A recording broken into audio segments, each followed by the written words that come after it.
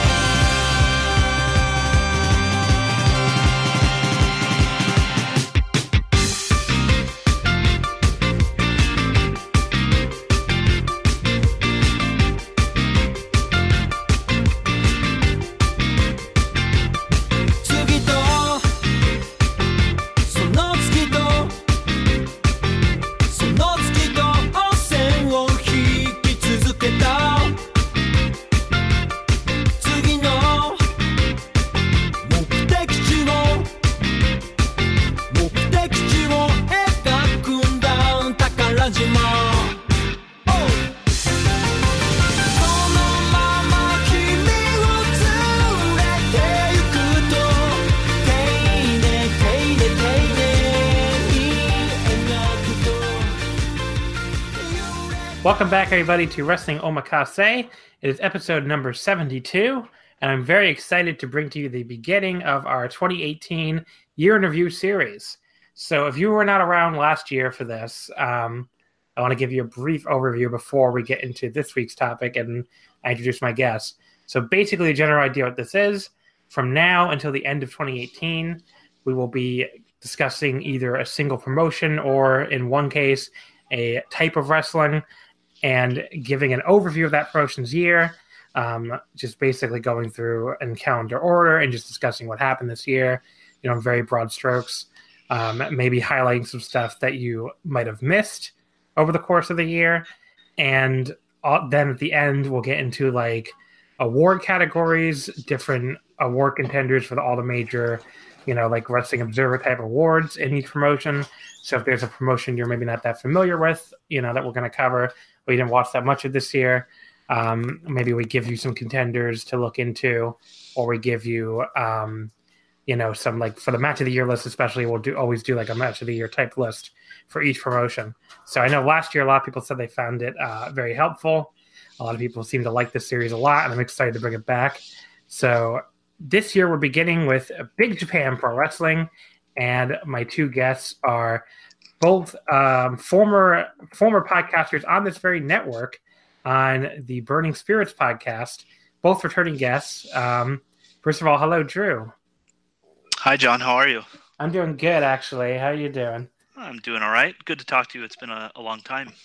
Yeah, I was trying to think, when was the last time you were on? I should have looked this up beforehand, but I mean, it may have been like maybe the DDT Year in Review last year. Year in Review last year, yeah. Yeah, I should look this up. I'm curious now.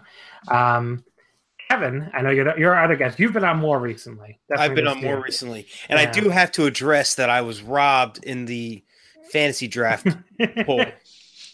My Jun Kasai versus Jun Akiyama match. We all know that should have won. You know it. I know it. Drew knows it. Hey, you had my vote. Yeah. So I don't. Which one you're on? Oh, you're on the Japan Indie one that I won. Mm-hmm. Yeah, which worked out because I did 5 of them, so I would have had like 5 winners theoretically, but I won 2 of them, so I was able to like keep one person off the. The real winner was Jun Kasai versus Jun Akiyama. But I mean, you went in a direction that wasn't necessarily going to maximize voting, since people don't always love the deathmatch stuff, but I can appreciate your artistic vision. You had a vision. Onita versus Bob Sapp is a draw, so I don't know what to talk about. But yes, welcome back to the show. I hope everybody here has had a good last few days. I just went to an anime con, so I'm always in a very good mood after that. So I've had a good last little while here. And how was that? It was good? It was a really good con, yeah. There was a Anime NYC, which like already somehow in its second year did like 36,000 people. Jeez. So yeah, it's like more than double from last year, like 15 to 36. Oh. So did like you? I was gonna say it became the third largest con in the country in its second year, which is really insane. Wow. Did you present anything? I did not. That would be the one downside. It's the only con I can't get my stuff on because like they just have no fan panels at all. They're like, they have like maybe 2 or 3, and they call them fan panels, but they were like from guests, like fan guests basically. Oh. So they're not really fan panels. They just have like so much industry stuff that they just don't have any room for us lowly fan panelists. For the real workers, right? The real workers, yes. I didn't get to bring my shitty PowerPoints to Anime NYC, but we'll see. Maybe next year they'll have more panel space. But yeah, it was a great time though. The Gundam narrative panel was my personal highlight. They just like showed the first 20 minutes of the next Gundam movie, which was like not even out in Japan yet, so that was pretty cool. But, cool. Yeah, so that was my weekend. I don't know, did you guys do anything that nearly that fun? I mean, the highlight of my weekend was watching Nick Cage versus David Arquette. So okay, well that's pretty cool too, though. It was really fucking cool. It was fucking awesome.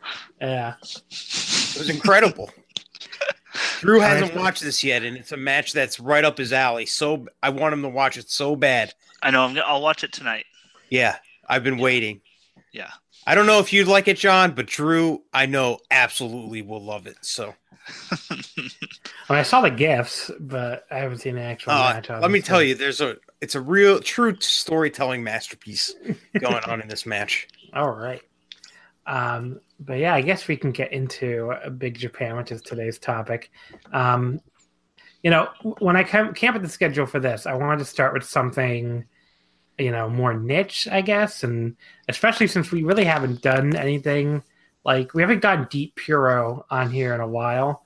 Like last week was WCW, the week before that was New Japan, before that was like the weird ass FIP show that I was basically forced into doing. Not that it turned out great though, but it was like just it was not my decision. I do like the way that came about. I was across the street from that show when it happened, but I was not there. So I could look inside. It was in Florida, but when I was down there, I could look inside and I could see the palm trees. I could see them all taking pictures and stuff. I thought about going over for a little while, but I didn't. But yeah, I was close, but I wasn't there. But yeah, I mean, we really haven't gone deep. I mean, I don't even really consider DDT Deep Pure at this point. That was like a month ago.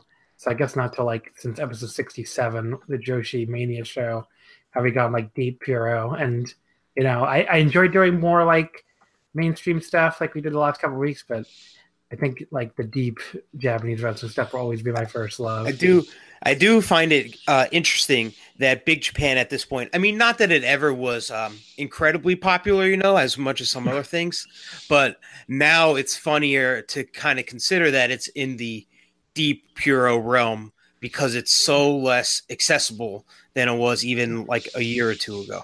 Yeah, because core, look, people. One feedback I've gotten from people over and over again was that I shouldn't assume that the listeners know where to find this stuff. I should make that explicit. So if you're looking for Big Japan, don't look on Big Japan Core, which is the official Big Japan streaming service, because you're not going to find it there unless you're like looking for either a Korakuen or a big show from like 3 months ago, or like a smaller show. Yeah, they might have a smaller show from like last week. Yeah, but the big shows, who knows when they'll go up? Does anyone have a good feel for it? Because I never use it, so I've never. Brennan, our former Burning Spirits host had a password for a little while in the beginning, but after that, we've talked about like whether it's worth it to get one to share, and we've always decided that it just doesn't seem worthwhile at all. So we haven't had one since. Yeah, I mean, go ahead, Drew. Oh, I was just gonna say I'm always on the verge of getting one. Because the thing is the stuff doesn't show up anywhere. So, well, no, I guess that's not true actually. But I think I've been trying to pay attention to like when Samurai will air stuff versus when Core will air it, and at this point I don't know if there's a huge difference or not. Wait, so really, because the Samurai airs the Korakuens within 2 weeks, almost always. Oh, okay. So see that I was like, and so don't quote me on that, but I was trying to pay attention a little bit ago, and I thought it was like maybe if it would be out on Samurai in 2 weeks, it would be like 3 weeks for. Oh, well, that's possible. But I mean, the big thing though is they do still. I mean, we're talking Korakuens. They don't air the Korakuens live. They're usually like 2 weeks later. Yeah. But the big events air live. Yeah, and that's the big thing. Yeah, so like the big events air live on Samurai, like Ryogokutan, Death Vegas. Oh god, what's the fucking spring one? Endless Survivor. Endless Survivor, thank you. And then like the tournament finals. Yeah, like those air live. So that's for the big. Well, no, I mean, so most of those are always live. Yeah. I mean, I can't remember the last time one of those big shows. The only one that's not usually live, I guess that you can call a big show, is Deathmania. And I feel like that's even still like within a week usually, maybe 2 weeks. But yeah, I mean, like it's just so anyway. So this stuff airs live on Samurai, and for the stuff that airs live on Samurai, I feel like it usually will come out somewhere. You just need to keep your eye to the ground now. Like it'll be on Pro Wrestling Torrents.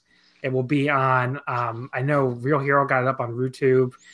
I'm talking about Ryogokutan. He got that up on RooTube within like, I think a day or two. So that was available if you follow Real Hero on Twitter.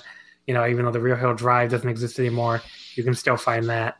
I always tell people, maybe I shouldn't advertise this out loud, but if we're mutuals and you really need a show that's not available anywhere, you can always ask me. Chances are either I have it, because I have the Japanese TV service, or I can get it for you. So if it's a big show, like don't come to me for New Japan shows, because it's like, and go subscribe to New Japan World. Don't bother me about that. But it's something like Big Japan, or I don't know, some sort of like show like that. I can probably hook you up. So if we're on Twitter and you need a show, even if we're not mutuals, you can always at me if you don't. You need to find a show, and I can probably point you in the right direction. But yeah, I mean, it's so the basic. So the answer for Big Japan is basically it's complicated. There you go. Yeah, I will say though, I am going to get Core for the deathmatch tournament. Yeah, I kept thinking about getting it for the Strong League this year, but then I don't know, I just never got around to it. Yeah, but it sounds like I missed out on some good stuff, which I may be talking about later. Ooh, okay. But yeah, so before we get really deep into Big Japan, I did want to mention for the year in review series, I do have a schedule up on the Russell Omakase Twitter account. I did want to mention it's not completely final, so we still might move some stuff around. But as of now, it's basically looking like WWE next week. Ooh, joy of joys. The Joshi, then All Japan, then Ring of Honor, then DDT, and then wrapping up at New Japan. And I have the list of guests on there as well. So, you could definitely check that out on the @WrestleOmakase Twitter account. In the meantime, getting into Big Japan, the year for Big Japan always starts out with the January 2nd Korakuen Hall show. And this is a show that featured we're right in the middle at the start of the year of the Daichi Hashimoto strong world heavyweight title reign, which in a lot of ways just did not turn out very well. Does anyone have any I don't know, counteracting opinions on the Daichi reign? Was it not as big of a disaster as it appeared, or because it looked like kind of a disaster?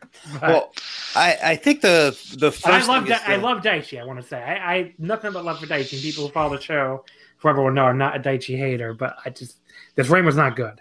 I think the first thing to do is kind of paint a picture of how we got to the Daichi reign, where last year was a lot of Hideki Suzuki, kind of like smothering the division, I guess, for lack of another word. And I don't even try to mean that, negatively, but like that's kind of how it was, where he would wrestle somebody and he would kind of wear them down and beat them, sometimes nonchalantly, and just kind of move on to the next person and just kind of rinse, repeat. And he basically did this to the entire strong roster, which isn't that deep, but still it was with everybody, and he was beating guys more than once. Yeah. So we get to this year where it's Daichi finally wins the belt. And yeah, I agree with you. It just kind of, I don't think the belt was in the best standing before he got it, but he certainly didn't do anything to kind of revitalize it or anything. Do you have any different opinion on that, Drew? No, not really. Just, I mean, the strong belt, kind of, as we all know, like, you have to give Big Japan credit because they've been trying to push that new generation. I mean, look, if you look who's had it, it's been Kamitani and Daichi, who are young guys, and it just hasn't gone very well for them. So we're kind of seeing that kind of lost generation between the new guys that we have now and the older strong guys like Sekimoto and Okabayashi. So it's like the whole that Sasaki left and the other Ishikawa, Shinya Ishikawa left.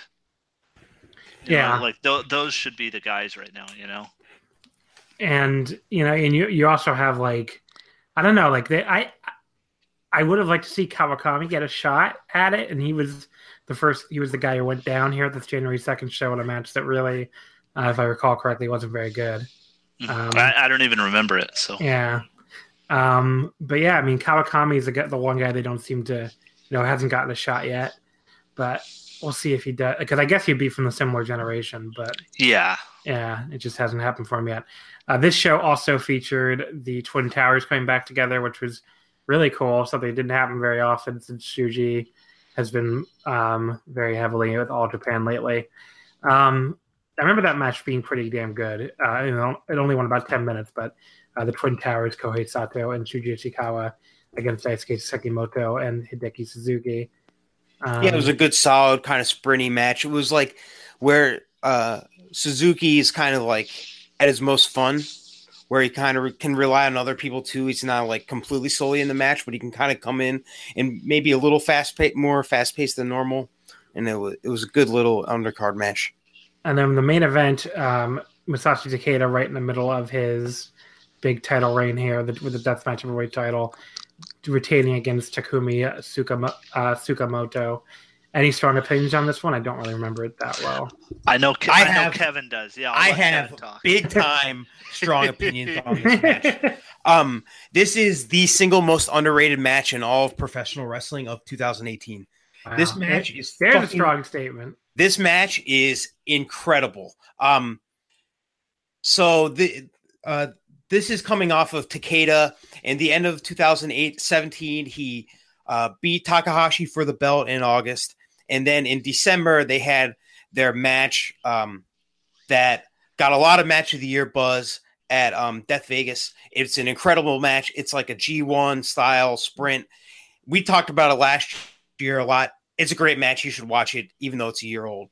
This match is like 2 weeks after that and is very much like, after a big title match, there's always the smaller contender that nobody actually thinks is going to win.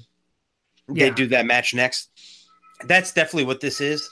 And it delivers much more than almost any other match in that same type of category. Like, it's fast-paced. It's brutal. There's big spots. It's a lot more nasty than the previous match. There's big, crazy cage spots to the outside. There's a lot of forks, scissors. It's brutal. It's bloody.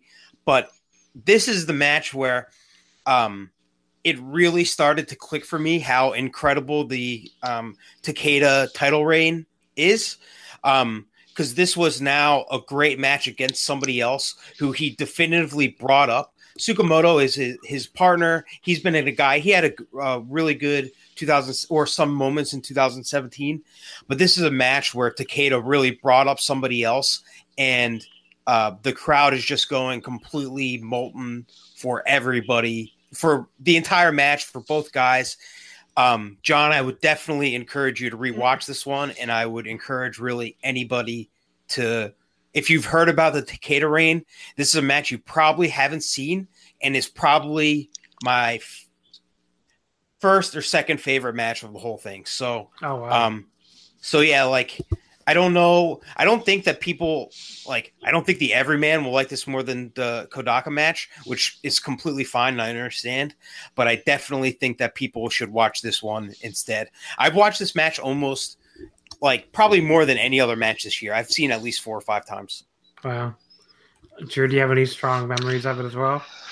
I mean, Kevin really nailed all the major points. I will say, Tsukamoto, there's good hammer spots in it. And is that right, Kevin? Yeah. Oh, and I think so. Yeah.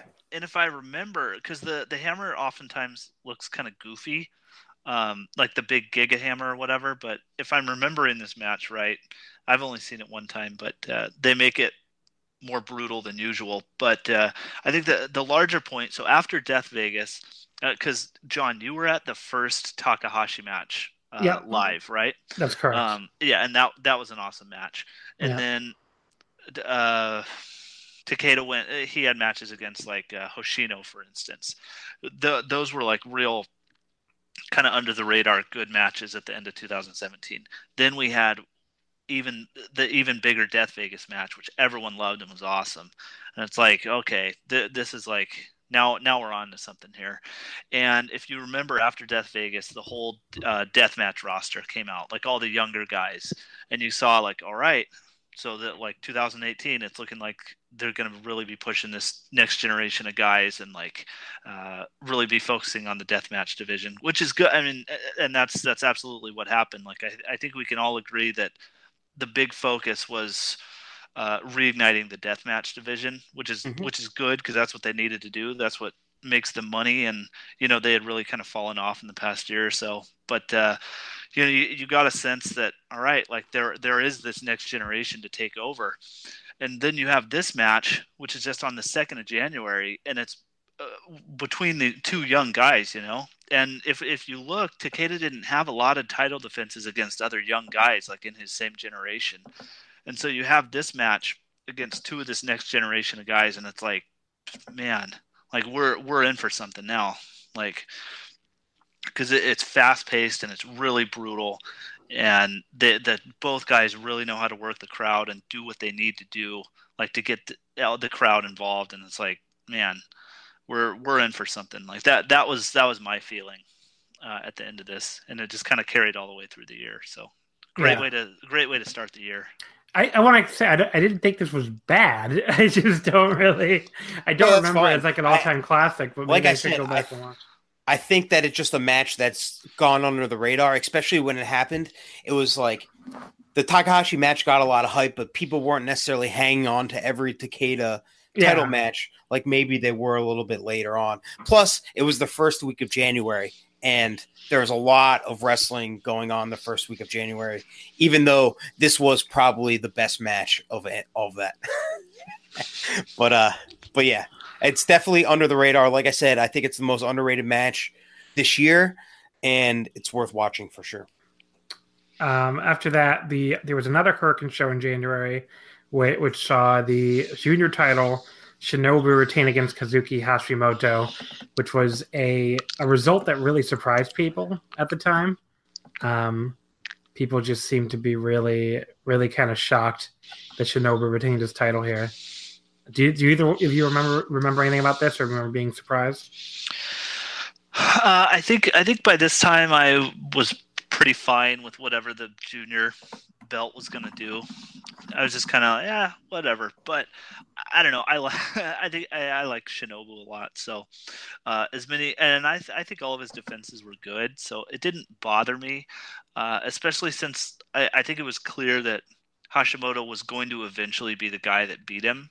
And I think him losing for a second time maybe even made that even more clear that, like, okay, so there is actually some kind of story and some kind of plot line that we can follow throughout this thing. So Yeah. I don't remember the match at all, but yeah, I don't remember the match at all either. Yeah. Yeah, but you don't have any thoughts on this, do you, Kevin? I just all the Kaz Shinobu matches they blend together to me, but the greater point was it did feel like they were going to the same well over and over with it, where there were fun junior matches all over the place, but they didn't really seem to have that many major things that they could go back to. So it felt like they just kept going back to Kaz over and over, and then Shinobu would win and then he'd be the next opponent. And that was just how I kind of felt the whole reign went. After that, you have the main event, which is the tag titles. I know this Takeda and Tsukamoto. It's funny you guys just mentioned they were like two young guys, because here they beat two old guys. Yes. Kobayashi and Ito. Yes. I think I know why Drew is so excited about this. Tell me why, Kevin.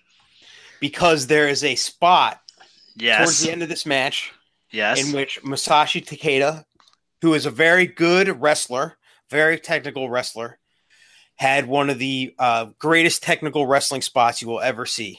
Mm-hmm.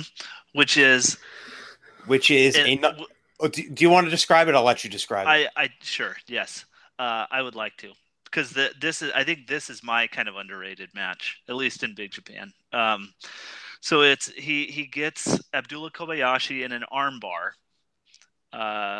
which we've all seen before, but this armbar is on a bed of nails, and Abdullah Kobayashi is not tapping out, so Takeda pulls out a handsaw and starts sawing his arm while in an armbar. Jesus. And Submission Master Takeda does in fact make Abdullah tap out with that. So yeah. So that's how they win the tag titles. Yeah. And then it's like, man. So now we've got Takeda as a tag champion and the deathmatch champion, and he's having raging awesome matches in both. So and we're only in January. Yeah, it's fair. It's fair, I guess. John does not seem too enthralled by the Saw Benadryl spot. I was into it. I just wasn't like, I don't know. I'm not. I do think, though, John, the Saw is the law. The Saw is the law. I do think, and we'll talk about it as the year goes on, because it's a bit of a theme, but it's really easy to focus on the idea of Takeda as a singles wrestler and as an ace, and he definitely was that this year. But one somewhat underrated aspect of his entire year is that he's also been put in a lot of big tag team spots in Big Japan, and if he's not main eventing in a singles match, he is most likely main eventing in a tag match. And I think that he's really proven to be a great tag wrestler in the same sort of style too. And I think, like I was saying, I think that that's a real underrated aspect of him as a wrestler and of his 2018. Yeah, fair. That's a very good, strong point. I don't remember this tag title match well at all, so I guess we could just move on to the February Korakuen, which featured, again, the junior title and the strong world title. Any thoughts on Shinobu against Abe? Anyone remember that one? Whoa, no. I will say there is a match that Brennan is going to be upset that I still haven't seen, but it was from the end of January with Abe versus Nomura, which he was raving about and was talking about how great it was. So if that's your style, the more hard-hitting kind of mat-based shooty style, as far as I know, that is a match that is worth seeking out, because he was raving about it all year. I think it still ranks really highly for him. So that was at the end of January to lead to this match. Cool. But this match, I don't really remember at all. I don't remember this at all. I remember the strong world title match, Hashimoto against Nakanoe. I remember liking that. I remember thinking it was like pretty decent given how down I think everybody was on the Daichi reign. Yeah, well, that was the start of Nakanoe being like really over, right? Yeah, he Yeah, had a strong year as far as like overness goes. yeah. Yeah, I remember this match being really good. I actually kind of want to revisit it because I have it at 4.25 in my sheet. I think that it was when kind of the crowd started to really get behind Nakanoe, and as far as I remember, this was the best Daichi match that of his reign by far. Yeah, I don't think I had it quite that high. I believe I had like 3 3/4, but still like the best of his very short reign. Yeah. After that, we get into the strong climb. There's a tag title match in here with Takeda and Tsukamoto against Numizawa and Fukimoto. There's a BJW Death title match with Takeda against Ryuichi Sekine. Is there any Sekine? Sekine. Is there any thoughts on that? It's just a small house show match. It's the weakest Takeda match, more so just because of the spot that it was put in. Like in February and March, they were just gearing up for the strong climb, and there weren't really any major Corkins either. Yeah. So after the February show we just talked about, so it was just kind of a lull time. So both that tag match and the death match were just kind of time fillers there. So they were both on smaller single cam shows, and there's not much there. I will admit I did not see a lot of the strong climb at all, really. Is there anything that stands out for any of you guys during the strong climb? Yes, for me, because I was at 2 shows live. Oh, this is right during your trip. That's right. Yeah. So the first one, I was at the first Kurikan. So March 21st. 21st, right? yeah. So 2 matches that stood out big time. The Nomura versus Aoki match. Now, I don't know what your guys' thoughts on Yuji Aoki are, but that was the first match. He rules. I mean, yeah. Okay, is there something where some people don't think he's a good wrestler or something? Am I totally there's definitely a weird Aoki like hater club. I've noticed that too. What's the reasoning for it? Do you know? I have no idea. Yeah. I don't know because this match. So this was the first time we got to see Nomura in like a bully veteran role against a younger guy, at least in any kind of high profile singles match. You got to see Aoki, who Jojo Remy described as having some similarities to like Shinjiro Otani, like young Shinjiro Otani, which I never would have put together, but I think that's real interesting. But yeah, so you got to see him as, a real underdog, like good looking underdog babyface versus Nomura, who's, the roles are reversed now, where he's finally able to be in more of a veteran position, so that was really awesome. And then the main event was Nakanoe versus Hama, and Nakanoe defeated Hama, which was huge. So how was that? How was Nakanoe versus Hama? Yeah, it was awesome. Yeah, I mean, it was awesome because like you had Nakanoe who was really over with the crowd still. It wasn't as good. Remember the Hama versus Okabayashi match from 2016? Yes, I definitely do. That was incredible. Incredible. I mean, it wasn't like that, but it was a similar kind of dynamic, where you had Nakanoe just trying everything he could to knock Hama down, and then he's able to finally, and he hits a big elbow drop for the win. Yeah, that sounds like something I'd have to go back and watch because it sounds awesome. Yeah, it's awesome, and not blow away great or anything, Yeah, I mean, only one less than 11 minutes, so yeah. Yeah, but it's very awesome match. The other show I went to was at Shinkiba First Ring, the and 26th? on the 26th, and that had a match. The main event of that match was a Sekimoto versus Uto draw, and it was worked really slow, so it was mostly mat based, which. I don't know how many people know, Kevin. I know you know that I'm really into Sekimoto working like slow, old school mat based matches because he relies a lot on his big facial expressions, which are awesome. Like some of the best facial expressions going, which is like that's something I'm really into lately. Is just watching wrestlers' faces. And so you have Sekimoto doing it's just really simple, really big. Boston crabs and arm holds and big headlocks and that kind of thing. And Uto, who's going toe to toe with them, and they built the match in such a way where it was like the big spots of the match were like a couple clotheslines and shoulder blocks, which was they just built to it, and it was awesome. I really enjoyed it a lot. Yeah, it does sound pretty cool. Yeah. Anything from the rest of Strong Climb? I remember there was another Daichi versus Nakanoe match that wasn't quite as good as their first one, but still was really good. I think that's from April 5th.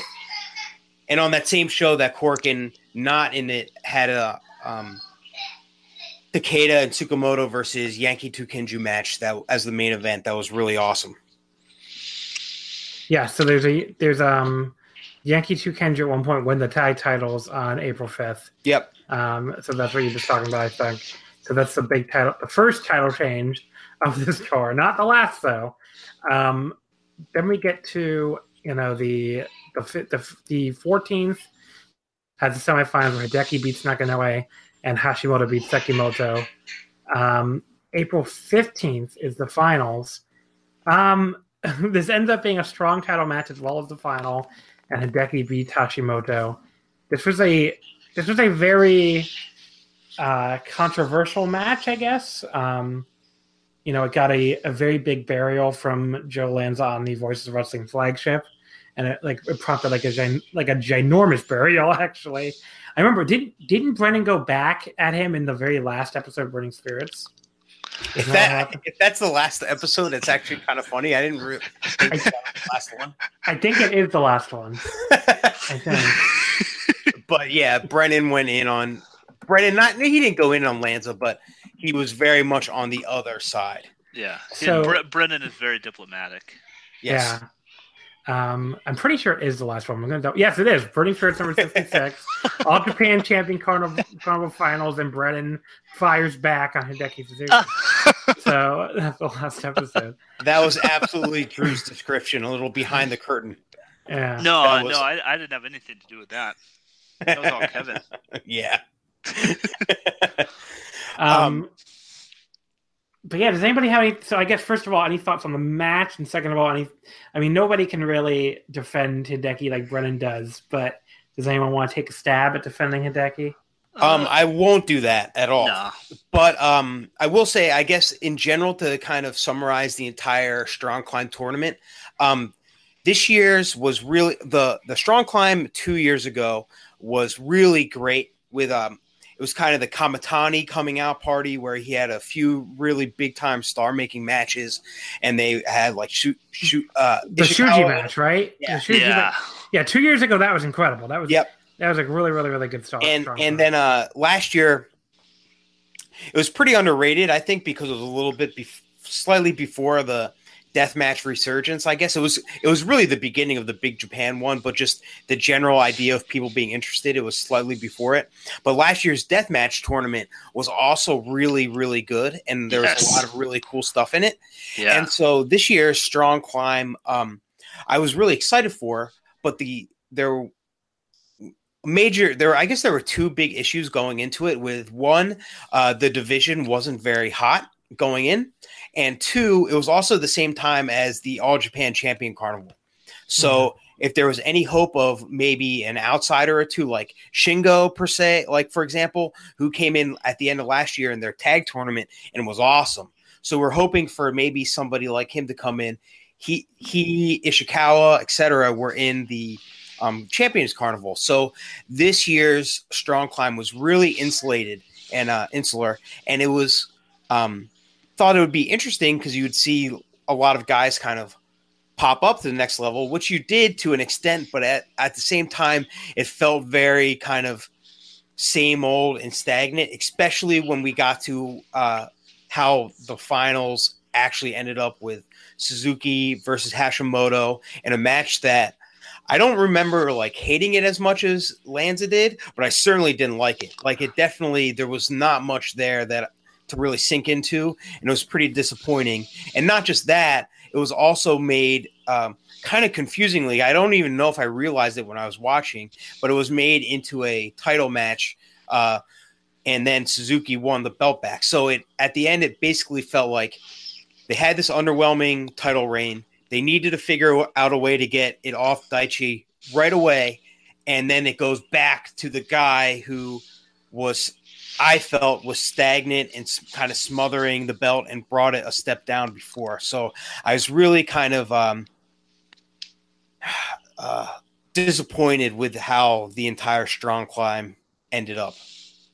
Yeah, I think that's a compelling argument there. And I don't know enough about it to really rebut anything you just said. I didn't really watch any of it, but from what I saw on Twitter, like the most passionate defense I saw of the Strong Climb was like, it's okay. So, yeah. When the most passionate people are like saying it's fine, that's probably not a good sign.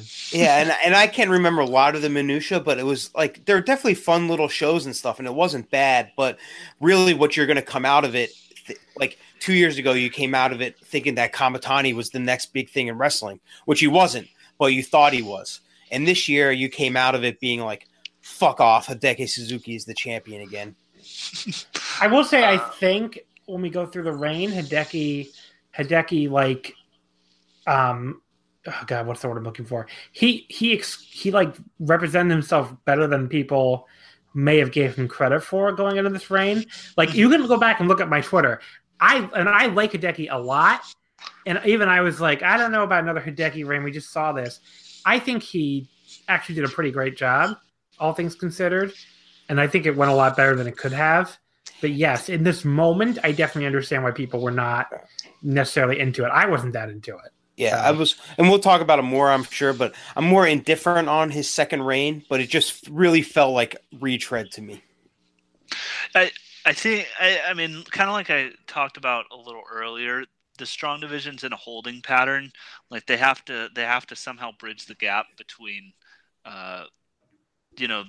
Sekimoto and Okabayashi and the new generation of guys that are coming up, and like they're gonna have a really good strong division at some point, but no one's really ready yet, and so they've just they tried with Kamitani and with Hashimoto, and it didn't work. So this was like a pure holding pattern year, and it was really clear to see that. And I mean, I don't really like Hideki Suzuki that much. Like Joe and I probably don't share very many of the same like wrestling opinions, but I pretty much agree with him 100% on Hideki Suzuki, even though some of his matches I really love. I'm generally not a big fan of him, but I do think that Hideki Suzuki as your champion, I do think that has more cachet and more appeal than Daichi Hashimoto or Hideyoshi Kamitani. Yes, and I mean he has his fans. Like anyone who doesn't want to acknowledge it, I can understand if you don't like Hideki. I personally enjoy him a lot, but even if you don't like Hideki, the idea that he's not a draw at all in Japan is just not true. I mean, I've been to these shows. Of course, that's not true. Yeah, I mean, I've been to these shows and I've seen these crowds, and like, there are people there to see Hideki. Yeah, like that is a real thing. Yeah, so, I mean, at this point, you and I, John, we've both been to shows in Japan. We've both seen those crowds, and like we've both probably talked to people in Japan who speak English and who are native Japanese people, and like I do think that part is incorrect. Yeah. That he's not a draw whatsoever. And I mean, it's on a small scale, maybe because it's fucking big Japan. But, sure, yeah. But I mean, this idea that he's some kind of anti-draw or like a bat or like turns people away, I just don't think is true. Now, look, this match sucked, by the way. I mean, oh yeah, like it really did suck, and I don't think a lot of people, even who like Hideki, would tell you otherwise. But I think he showed up really well in the rest of this reign, and unlike you, I like this reign quite a bit, but it definitely did feel like a retread. I wouldn't disagree. After that, we get to Endless Survivor on May 5th. That's pretty much the first big show of the year in Yokohama. Trying to think if there's anything on the undercard stand out before the top 3 title matches. Ooh, I can't remember. Let's see. I remember, wasn't Okami versus Keihashi and Aoki? Wasn't that pretty good? Yeah, if I remember, it was just kind of your standard, like heavyweight versus junior kind of mismatch match. But what always works well in Big Japan undercards are, I mean, everyone works really hard. So where in maybe another company, junior versus heavyweight match wouldn't, like on the undercard, wouldn't hold much weight. It's everything's like a notch or so better in Big Japan just because everyone's working hard. Anything on the undercard that you remember, Kevin? No, I remember the top 2 matches and can't really. I'm drawing a blank on everything else.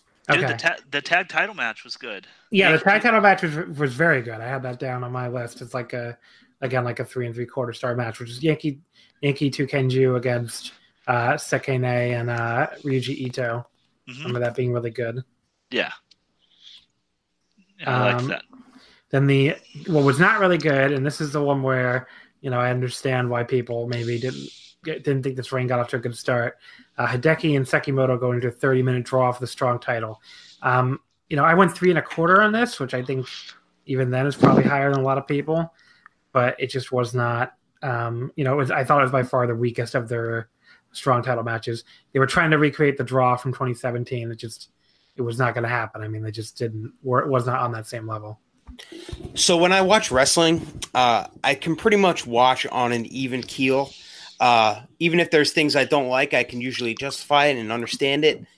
Usually, like I'll take things for what they are, and if a company wants me to go in one direction, obviously I'll have opinions here and there about where they're going, but I can usually understand the logic and like go with it. This was a very rare reaction for me when I got to the end of the match and I just completely was just like, fuck off. Like, I was straight up like, are you kidding me? Like, I figured going in that Suzuki was the transitional champ to get it back to Sekimoto, which it actually turns out that he was, but it just took a lot longer to get there. But when they did it, and not like they couldn't even give a definitive winner, it was just 30 minutes. The crowd didn't really care, and then it went to it was a standard Hideki trying to drag the match out type of thing, and I was just like, I was so turned off by how this ended up. I was just like, here we fucking go again. Like, nothing has changed. We're back to where we started. The exact same thing as last year. Great. Fantastic. See, now I didn't realize both of you were so strongly anti-Hideki, because now I feel like I should have had a more pro-Hideki. I'm not anti-Hideki, but I'm also like, he doesn't do a lot for me. Like, if he has a good match, it'll be good, but just like, and I understand he does have an aura and stuff, but so many times he just drags down a match for me. And like, there'll even just be little segments in matches that just, they don't go anywhere. And I just write it off as like, I understand why people like him, and it's just not for me. Like, I understand why somebody would like him over somebody like Zack Sabre Jr., but I just like watching Zack Sabre Jr. a whole lot more than I like watching him. So it's just kind of yin and yang, apples and oranges type of thing. But I thought this was a weird match, and that I thought it peaked really early, where I was really feeling it early on as like the power versus technique battle, and like there was like a moment where like Suzuki countered a power slam with a cravat, which I thought was just such a cool little like counter that stood out for me. But like, I don't know, from there it just like it felt like a match that peaked early, and like you said, it was just filling time. So, and then Sekimoto, like he just kept screaming like he was a large Japanese Will Ospreay, and he does that. He does that a lot sometimes anyway. But like, it was really egregious here. If I remember correctly. I finally saw him live at WrestleMania weekend this year, and that was one of the things that I really noticed, and I thought was sick when I saw it live in a different atmosphere. And he just like was just screaming the entire time. Dude. Yeah. When I saw him in that Udo match at Shinkiba, he was doing that like the whole match, and it was in like a little warehouse in front of 100 people. Just oh man. But yeah, so I mean, I still went 3 1/4. I still thought early on it was good, and the last 5 minutes I remember being good, but the middle just was not good. So I can't really go any higher than like a good match, but not a great match, and definitely not the way you want this reign to start. Then the death title match in the main event. What do you guys think of Takeda and Kobayashi? Loved it. Loved it.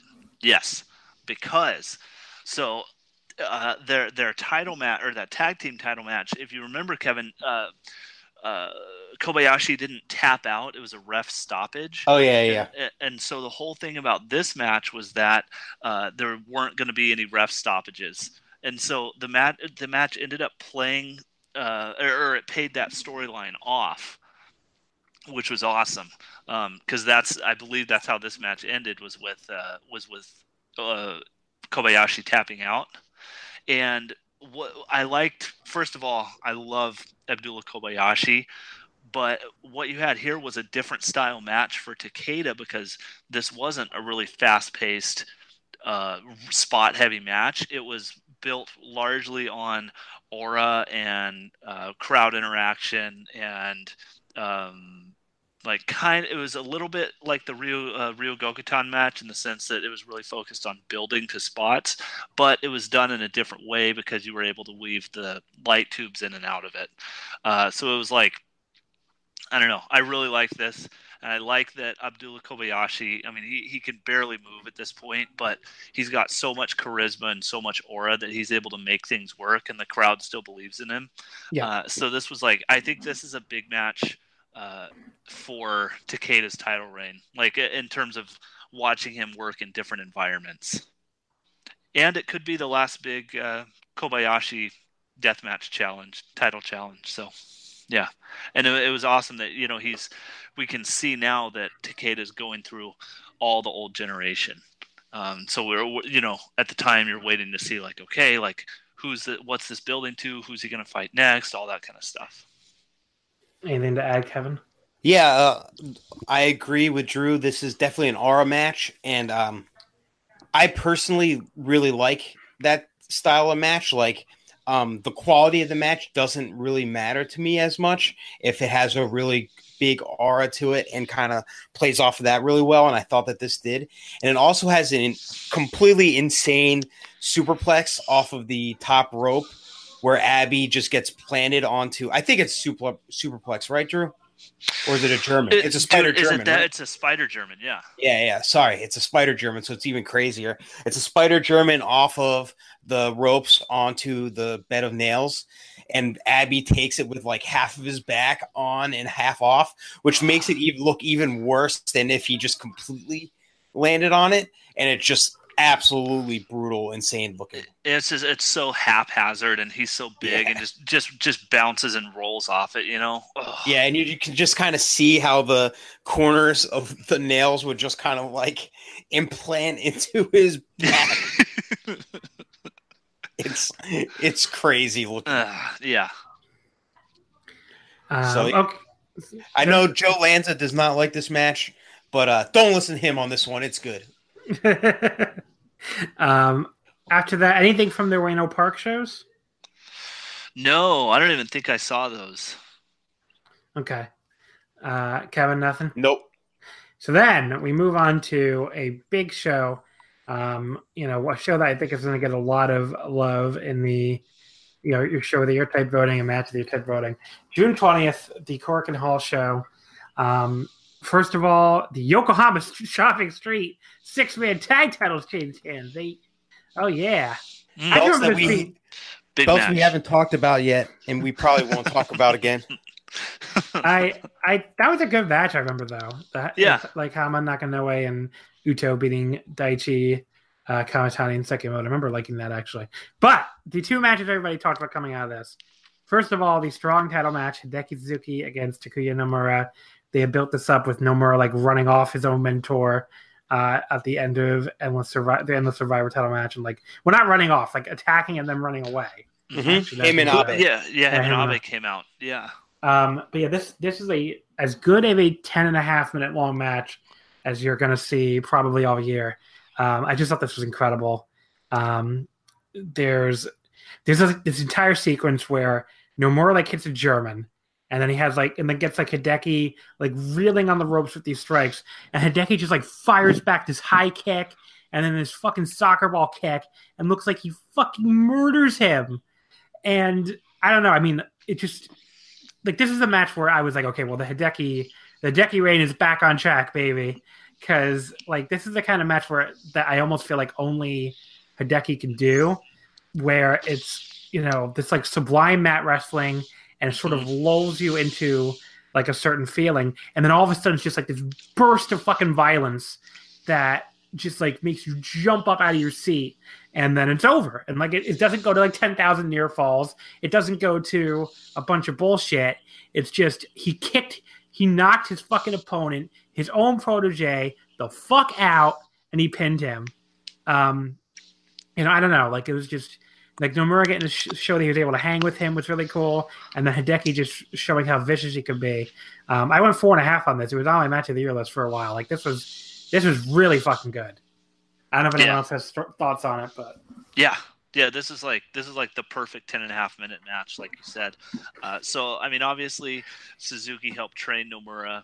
They've had a lot of matches in the past, most of them on real small shows, but they've had a good amount of singles matches, and you see it's just a pure teacher versus student learning session almost, where Suzuki just completely dominates Nomura the entire match and just kills him. And then afterwards, you can see they always have these little moments where they talk, and you can tell it's Suzuki telling him okay, well this, And this match, this is the most offense that Nomura has ever gotten off on Suzuki. So it's you can feel that next step. He went to that next step, which is so a big issue I have with Hideki Suzuki is that it never feels like he understands what the point of pro wrestling is, which is to have this simulated contest, the point of which is to make money either now or in the future for both people. So it feels like he never quite understands that, and a lot of times his opponents end up looking worse.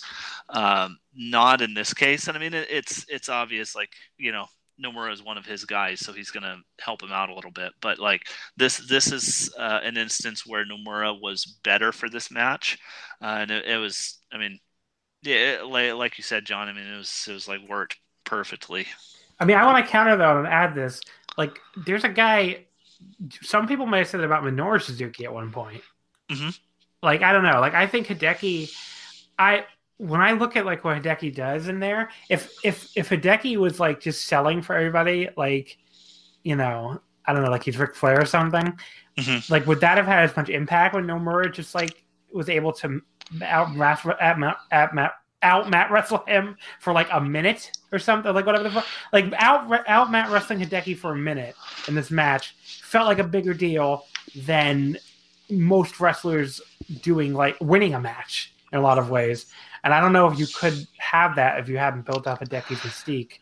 I think there's a line though. I think you can dominate a guy on the mat, but you don't have to humiliate him or make him look worse in the standings of whatever company it's in, because that's the whole thing. Also, is so I've been watching a lot of 1984 Mid-Atlantic, and Tully Blanchard, for instance. I mean, Ric Flair, of course, is famous for all this, but Tully Blanchard, in promos and stuff, when he's on commentary, he'll always put over his opponents, and he'll put over the baby faces, because that makes him look even better, in the end, when he does beat them. And it's kind of a similar situation where Suzuki, if he totally dominates everyone and doesn't give anyone anything, to the point where he makes them look worse, I don't know how beneficial that is to anyone involved, himself included. Do you remember that tag match he did in DDT where he completely swallowed up Yukio Sakaguchi? I do. Which was it was funny to watch, but it was also man, what's the point of that? He doesn't really come out any better for that, and certainly Sakaguchi doesn't either. So it's if there's ever any interaction with them in the future, it doesn't really do anything, and like I don't know. But like there has to, if there's going to be a Hideki Suzuki, isn't that what he has to do? What is he if he's not the guy who swallows up the fake shooter or DDT? Yeah, I mean, I think there's a way to do that when you're you can work in such a way where he can swallow a person up without making them look foolish or look completely incompetent. You know what I mean? Like, I guess I'm happy there is a guy who cares enough about about legitimacy and about being a guy who knows that he can shoot on people.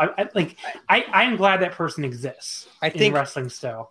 I want that person to exist in wrestling still. Even if it makes somebody look fucking stupid, I think wrestling would not be as cool if Hideki wasn't around, and especially if he wasn't able to pass that on, hopefully, to somebody else. I think kind of a small example is there's a difference when you see a guy no sell a kick, but do it in kind of an emotional way or whatever, where maybe he'll power through it, or he'll look at the guy and just be like, fuck you, you can't kick me. And there's a way to no sell a kick where you just look at the guy and just be like, you're stupid, in a way that condescends, Mm-hmm. And I think that's more of so what happens, where oftentimes instead of just coming off as this big badass wrestler that nobody can beat, he just kind of condescends the other wrestler and makes it seem like, and not in like a positive way. Like, I understand what you mean, John, but it doesn't come off like he's swallowing them up in a good way. It just comes off as he's like almost exposing everything because he's the guy and nobody else can get to his level. Okay, exposes. But wait a second. That's a good way of putting it, I guess. But how can you expose wrestling in 2018? Yeah, well, I mean, you can't, sure, but that's like I think that's, I don't know, I think that's a little meta, I guess, to the point like where like what good does it do if he loses to Daichi Hashimoto and like you can tell he's bored and he doesn't care the whole time, and as soon as he gets pinned, he just gets up and walks out of the ring. Like that's the kind of thing that doesn't do anyone any good, and it just makes him look like he doesn't understand what pro wrestling is or something. You know what I mean? Like, I don't know. I mean, I think it fits with his. I don't know if it makes it not look like he doesn't understand pro wrestling. I think it fits with his overall image. But yeah, I don't know. Well, like, okay, so Billy Robinson, that's his big hero, right? Like when Billy Robinson would wrestle Jumbo in the 70s. He would do very similar things, which in like he would completely dominate Jumbo, because at that point, Jumbo was like a young boy, or coming up the ranks. But it never came off like he wasn't engaged in the act of pro wrestling. Whereas Hideki Suzuki, for me at least, it seems like he takes you out of pro wrestling and takes it to like a meta level where it's like I'm not going to act like I'm hurt for you because I don't want it to damage my credibility, if that makes sense. But okay, but here's this is interesting because I think there's a really interesting discussion on why people like and dislike certain things in wrestling. What's worse? Is it better to would you rather be taken out of things on a meta level because somebody is refusing to sell, or would you rather be taken out of things on a meta level because you're doing over-the-top theatrics and over-the-top selling and very clearly making, basically announcing the entire world, this is what I'm going to do to get my 6-star rating from Dave Meltzer? I buy into that more. Drew doesn't like that style as much, but I buy into that more within the story of the match. Like I can kind of let over-the-top theatrics and the over-the-top facial expressions and that type of like, melodramatic type of stuff. I can let that go because I can see that the way that I watch it, I go, okay, this is the story of the match.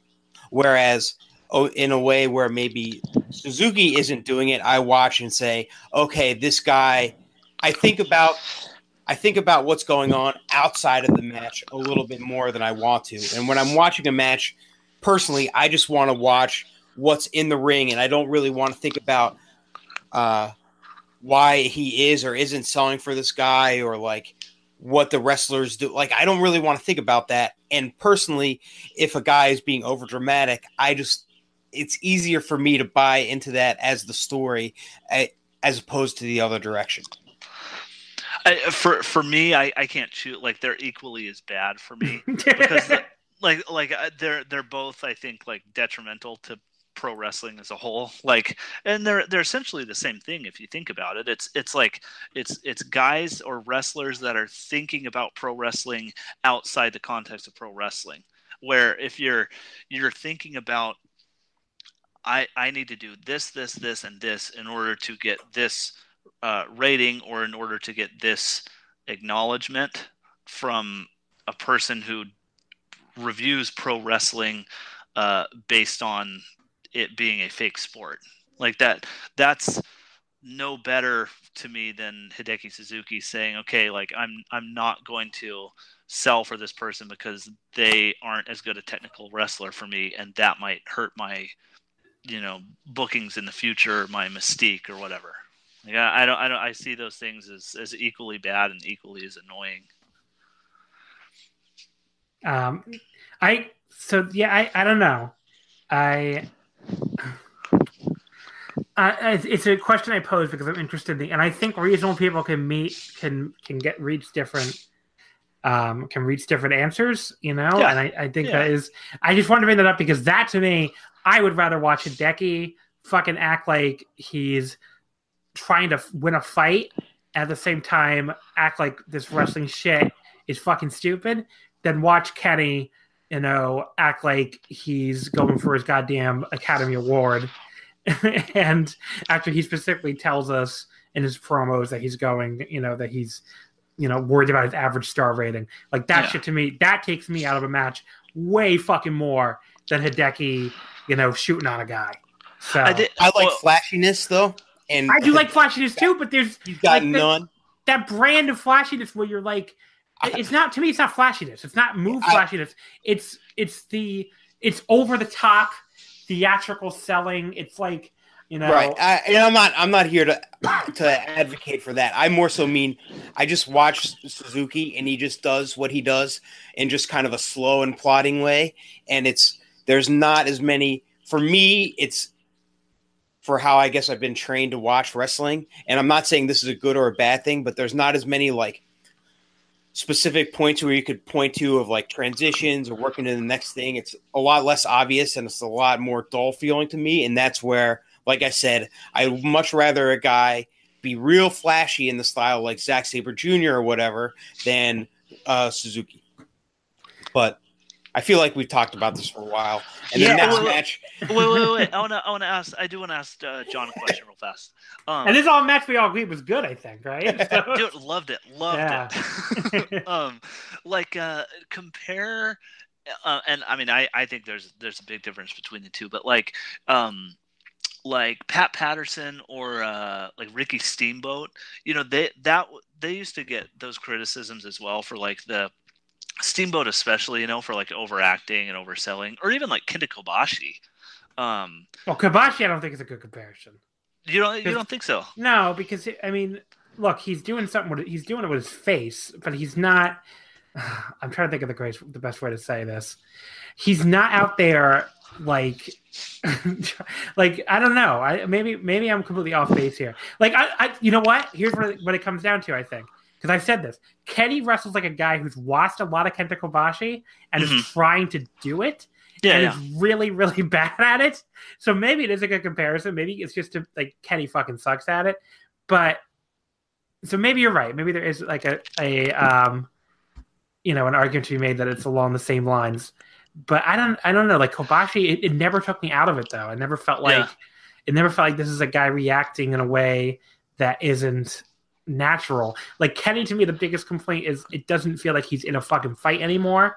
It feels like he's, doing something that's, that's just trying to up the theatrical element of the match to the point where he's just, trying to get this certain reaction, which I guess is the point of pro wrestling in a lot of ways. So yeah, well, that's like where the meta thing comes. But it can take, right? It can go too far though, and it can take me out. Like look, I'll give other people who Shawn Michaels sometimes can annoy me with that, and I think that's a complaint with him. Manami Toyota is another one that I think can go too far with it, but I don't know, not Kobashi in my head. Watch a Suzuki match, and it doesn't necessarily feel like he's in a fight either. It does. He just feels like he's very good at it. It feels like he's very good at it. I don't know. I disagree with. I think it always feels like he's in a fight to me. John, I think is it authenticity? That's the word I'm looking for. Because that's the thing for me. Like when I compare, like let's say Omega or really like a lot of indie wrestlers or like the main roster WWE guys, like in term or wrestlers, the women and the men, like with their facial expressions and stuff, is compared that to like Kobashi or Steamboat. Is like Steamboat and Kobashi, you like believed what was happening to them, and that's what I never get with Kenny. Yeah. I don't know what it is about Kobashi. I can see there. I mean, like I said, definitely see the comparison. I don't agree with that. Like I love. I mean, he's a big emoter, right? Yeah, like, he does like big stuff. But I love it. I'm just saying, like, that is an argument that I've heard. It's a great question. I would love to hear from somebody who like fucking hates Kenta Kobashi and tell me, explain to me what I would imagine it would probably be on a similar track as to why I dislike Kenny Omega, because Kenny's trying to do the same stuff. But yeah, in my head, it doesn't click like that for me. So It could just be like bias too of like what I grew up with, and like Kobashi to me was like one of my gateways into Japanese wrestling and all that. But yeah, it's in my head. It's not like a thing where like I find him egregious on that. But we're way off track. So sorry about that. The death match, heavyweight title match, Masashi Takeda and Isami Kodaka. This is my number 2 match of the entire year. Any promotion, any type of wrestling. I gave this the full 5 stars. The second time Takeda's earned 5 stars in from me, like a 7th Month fan, since I also won 5 stars on his match with Takahashi at the end of 2017. But yeah, this was incredible. I mean, this was basically a very like standard Japanese wrestling match, that would have been out of place in like a G1, except in broken glass and all this other shit. And just they did like everything in the world. First of all, instead of a chop exchange, they did like breaking light tubes over each other's backs. There's a time where like Masashi with Takeda had like a really well applied cross arm breaker right in the middle of glass hell, and Isami Kodaka uses the very natural counter of the Greco-Roman scissors to forehead to break it up, which is like one of my favorite spots of the year.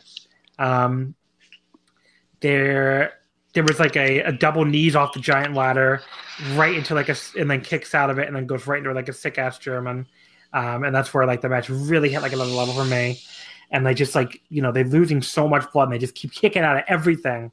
And then they start doing these like intricate, like New Japan style, like finisher counter sequences while going through massive blood loss. I mean, like they're doing like Okada Tanahashi while fucking bleeding to death. And it's just fucking incredible. And yeah, I don't know. It's like this is the match where like, both these matches, the strong title match and the death title match, like we're already very hyped up by the time I sat down to watch it. So they both had even that hurdle where I didn't see the show. I mean, no one could have seen the show live unless they were in the building because it aired on Samurai a few weeks later. But I didn't see the show even like right when it went up. So other people were already talking about how great both these matches were. And usually that can be a really tough hurdle for me. Like in my head, I'm like, okay, what's so good about them? But like, they both delivered, and this one especially, just fucking blew me away. I mean, I think, of my limited viewing of the genre, this is the best deathmatch I've ever seen. Like, this is my favorite one ever. So, I thought this was incredible, and I loved every single second of it. Yeah, I think that what this match really does well, and what really makes it as good as it is that they do a really good job of using their whatever devices they have. Like in this case, it's a lot of light tubes, especially, and the escalation of weapons to really tell their story. It starts with them both smashing tubes over their heads, and then they kind of come back to this throughout the match, and they kind of use it to guide the story and use it as like use that as kind of the central point of like kind of like a health meter, where you can kind of see if one of them smashes the tubes over their head and then how they react to that, then the other guy might capitalize on it a little bit, or you can kind of tell where they are, like, man, he's starting to be worn down, etc. And I think that is really an interesting way to kind of use light tubes as like a transitionary device and to kind of like guide the match along. And then by the time it gets to the end where they had that crazy no-selling sequence, it makes sense because like a guy just no-sells a knee drop off a ladder. But like it makes sense in this case because you've seen the entire story previously of these are the two warriors. It's gonna take literally anything, like whatever you have to keep them knocked down, and even things that you think are it might not quite be it. So I really appreciated that part of the story and how they kind of used the escalation to tell their story. But yeah, this match is incredible. It's either this one or a Tsukamoto match, which is my favorite Big Japan match of the year. One of them is absolutely making my top 10 of the year, but I don't know where. I mean, maybe even both of them will. I don't know, but at least one will. But yeah, this match is incredible, and I'm glad like Big Japan could really use, especially when a Big Japan match like breaks into the beyond the bubble and like gets people to talk about it. I like this is kind of the second one that happened in about 6 or 7 months, and I'm glad that both of them were death matches because usually when it happens, it's strong style matches. So it's pretty cool to see this connect pretty universally where everybody, even if you don't like death matches, you can acknowledge that this match fucking rocked. Yeah. Anything to add, Drew? Yes. This is my match of the year. Across any amount of wrestling. I've only watched it once, so I don't like to watch matches a bunch of times, but I kind of just like to judge it on like what my feelings are at the time. And I remember, like Kevin said, the very first spot in the match was both of them grabbing light tubes and smashing them over their own heads. And it's like, I just got the biggest smile on my face. It's like, all right, here we go. Like, this is going to be awesome. And something else that you mentioned, Kevin, is like the way light tubes are used and death matches, the way weapons are used. And they're always used as like a way to establish a baseline like pain threshold, kind of, you know what I mean? So it's like sometimes you'll have a match where they'll tease a spot for a little bit first, like they'll tease going into light tubes for the first time, and so that kind of establishes the pain threshold. In this match, it's like right away they're both bleeding, they're breaking light tubes over each other's heads. All right, so the pain threshold and like the base level of violence is already pretty high. So where are they going to go from there? And so over the next 20 minutes, you just see them slowly escalate and build like what they're going to be able to do and how much pain they're going to be able to take. And yeah, I mean, all the no selling and everything, it totally makes sense in a deathmatch context, because that's kind of like one of the prerequisites and kind of one of the understandings that you have, and kind of one of the unwritten rules going into it is that, yeah, well, these guys are crazy, they wrestle death matches so they can take a lot of punishment and they don't feel things as much. So I don't know, it's I think from like a psychology standpoint or whatever, you know, if that same exact spot, let's say like the double knee drop off the ladder, if that same spot had taken place in, I don't know, you know, a non-death match, just a normal match, I think, and, you know, whoever took the move no sold it, I think it would be, it's different. I think there'd be a lot more criticism there, but yeah, it just, this match made me so happy. Once again, you had even a little bit of a different kind of match than you'd seen before, and Asami Kadaka, who's been kind of quiet over the past couple years. You know, he was real big there for he was really working a lot of different places, and he's kind of calmed down a little bit and working in Basara mostly, but he comes back up for this gnarly, incredible death match. So and then immediately gets hurt, and a kind of crappy rematch. Yeah, that's right. And a cage match in the Basara show. Yeah, that's right. It sucks because like I think he's still gonna be out a few more months, but yeah, I mean, Izumi Kodaka. Look, I mean, he's always been one of my favorites. I don't really think that's a breaking news to people if they know me, and he's a guy like his title reign as KOD champion is like one of the major things that made me a really big DDT fan in the first place. It's so good. So, and like, I don't know, I just can't get enough of any of it. I mean, he's one of the only wrestlers I think that I will find equally compelling in deathmatch and non-deathmatch situations. Like, there's nothing that guy cannot do that I will not, watch a million times over. So he needs to come back as soon as possible. Tag team too, because he has an amazing tag team with Yuko Miyamoto. So like, there's like nothing he cannot do. And you know what we didn't mention was that this was a sold out Korakuen Hall, so the place was totally rocking. Yeah. And there's not much better than a packed Big Japan Korakuen Hall show. Yeah, I mean that's a wild crowd. Yeah. But yes, so that I get. Did anybody see anything from the Sapporo 2 days specifically? I guess the tag title match. No, the summer for Big Japan, it seemed to be a real quiet summer. Yeah, I'm scrolling through now trying there wasn't that much. There wasn't that much till August. Yeah, and even those August Korakuen shows. July 21st, Osaka. I know there were Hideki and Uto. I don't really have any thoughts on that, and I don't know if I even saw it. I know Brennan saw it. He said, I think he said it was like not good. Okay, I think even he. I mean, if Brennan doesn't like it, if Brennan doesn't like the fucking Hideki match, it must have been like the worst match of all time. So, I'm going through here. Did anyone see the Kazuki Hashimoto title change when he won the title August 12th at Korakuen? No. Okay. Did you? I did not. No. No. I told one of you guys had. No. No, like I said, I didn't see a lot of Big Japan from the summer.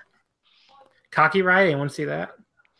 I want to say I skimmed it, but let's see here. I'm trying to think what was on. I just pulled up the card. No. No, I didn't. Not a match. How about Deathmania? This I did see. Okay. Yeah.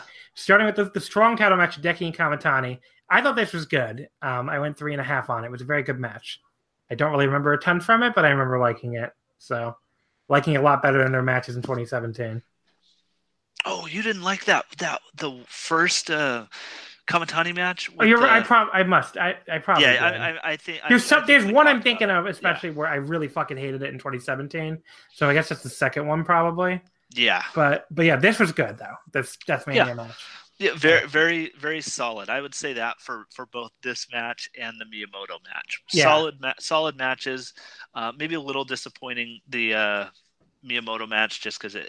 I was gonna say Takeda Miyamoto. I was actually pretty damn disappointed by, but that's my standard for both guys. Miyamoto's a guy I really like, and Takeda's Takeda at this point. So yeah. I mean, I think just given the potential of both guys, a little disappointing, but I don't know. I mean, it's still good. So and a cool finish. Yeah. September 16th, Death Vegas. Of course, they had to run it. Usually, that would have been a show that takes place at the end of the year, but they had to run it early since they were running Ryogokutan towards the end of the year this year due to the ongoing renovations in Sumo Hall that also forced Peter Pan to be moved back. So it happened September 16th in Yokohama. Pretty good show. This is a show that this happens a lot with the Big Japan big shows. Where I liked all three of the big shows this year. One of them I thought was clearly better than the other two, with the ones we'll get to in a second. But the other two were still good, and they're almost always shows that I'm never really looking forward to going in. But then when I look at the card, I'm like, oh, this could be okay. But then when I actually sit down and watch it, they're almost always pretty damn good. So I thought that was no different here. It was a pretty damn good show. Yeah, I think the thing with Big Japan shows,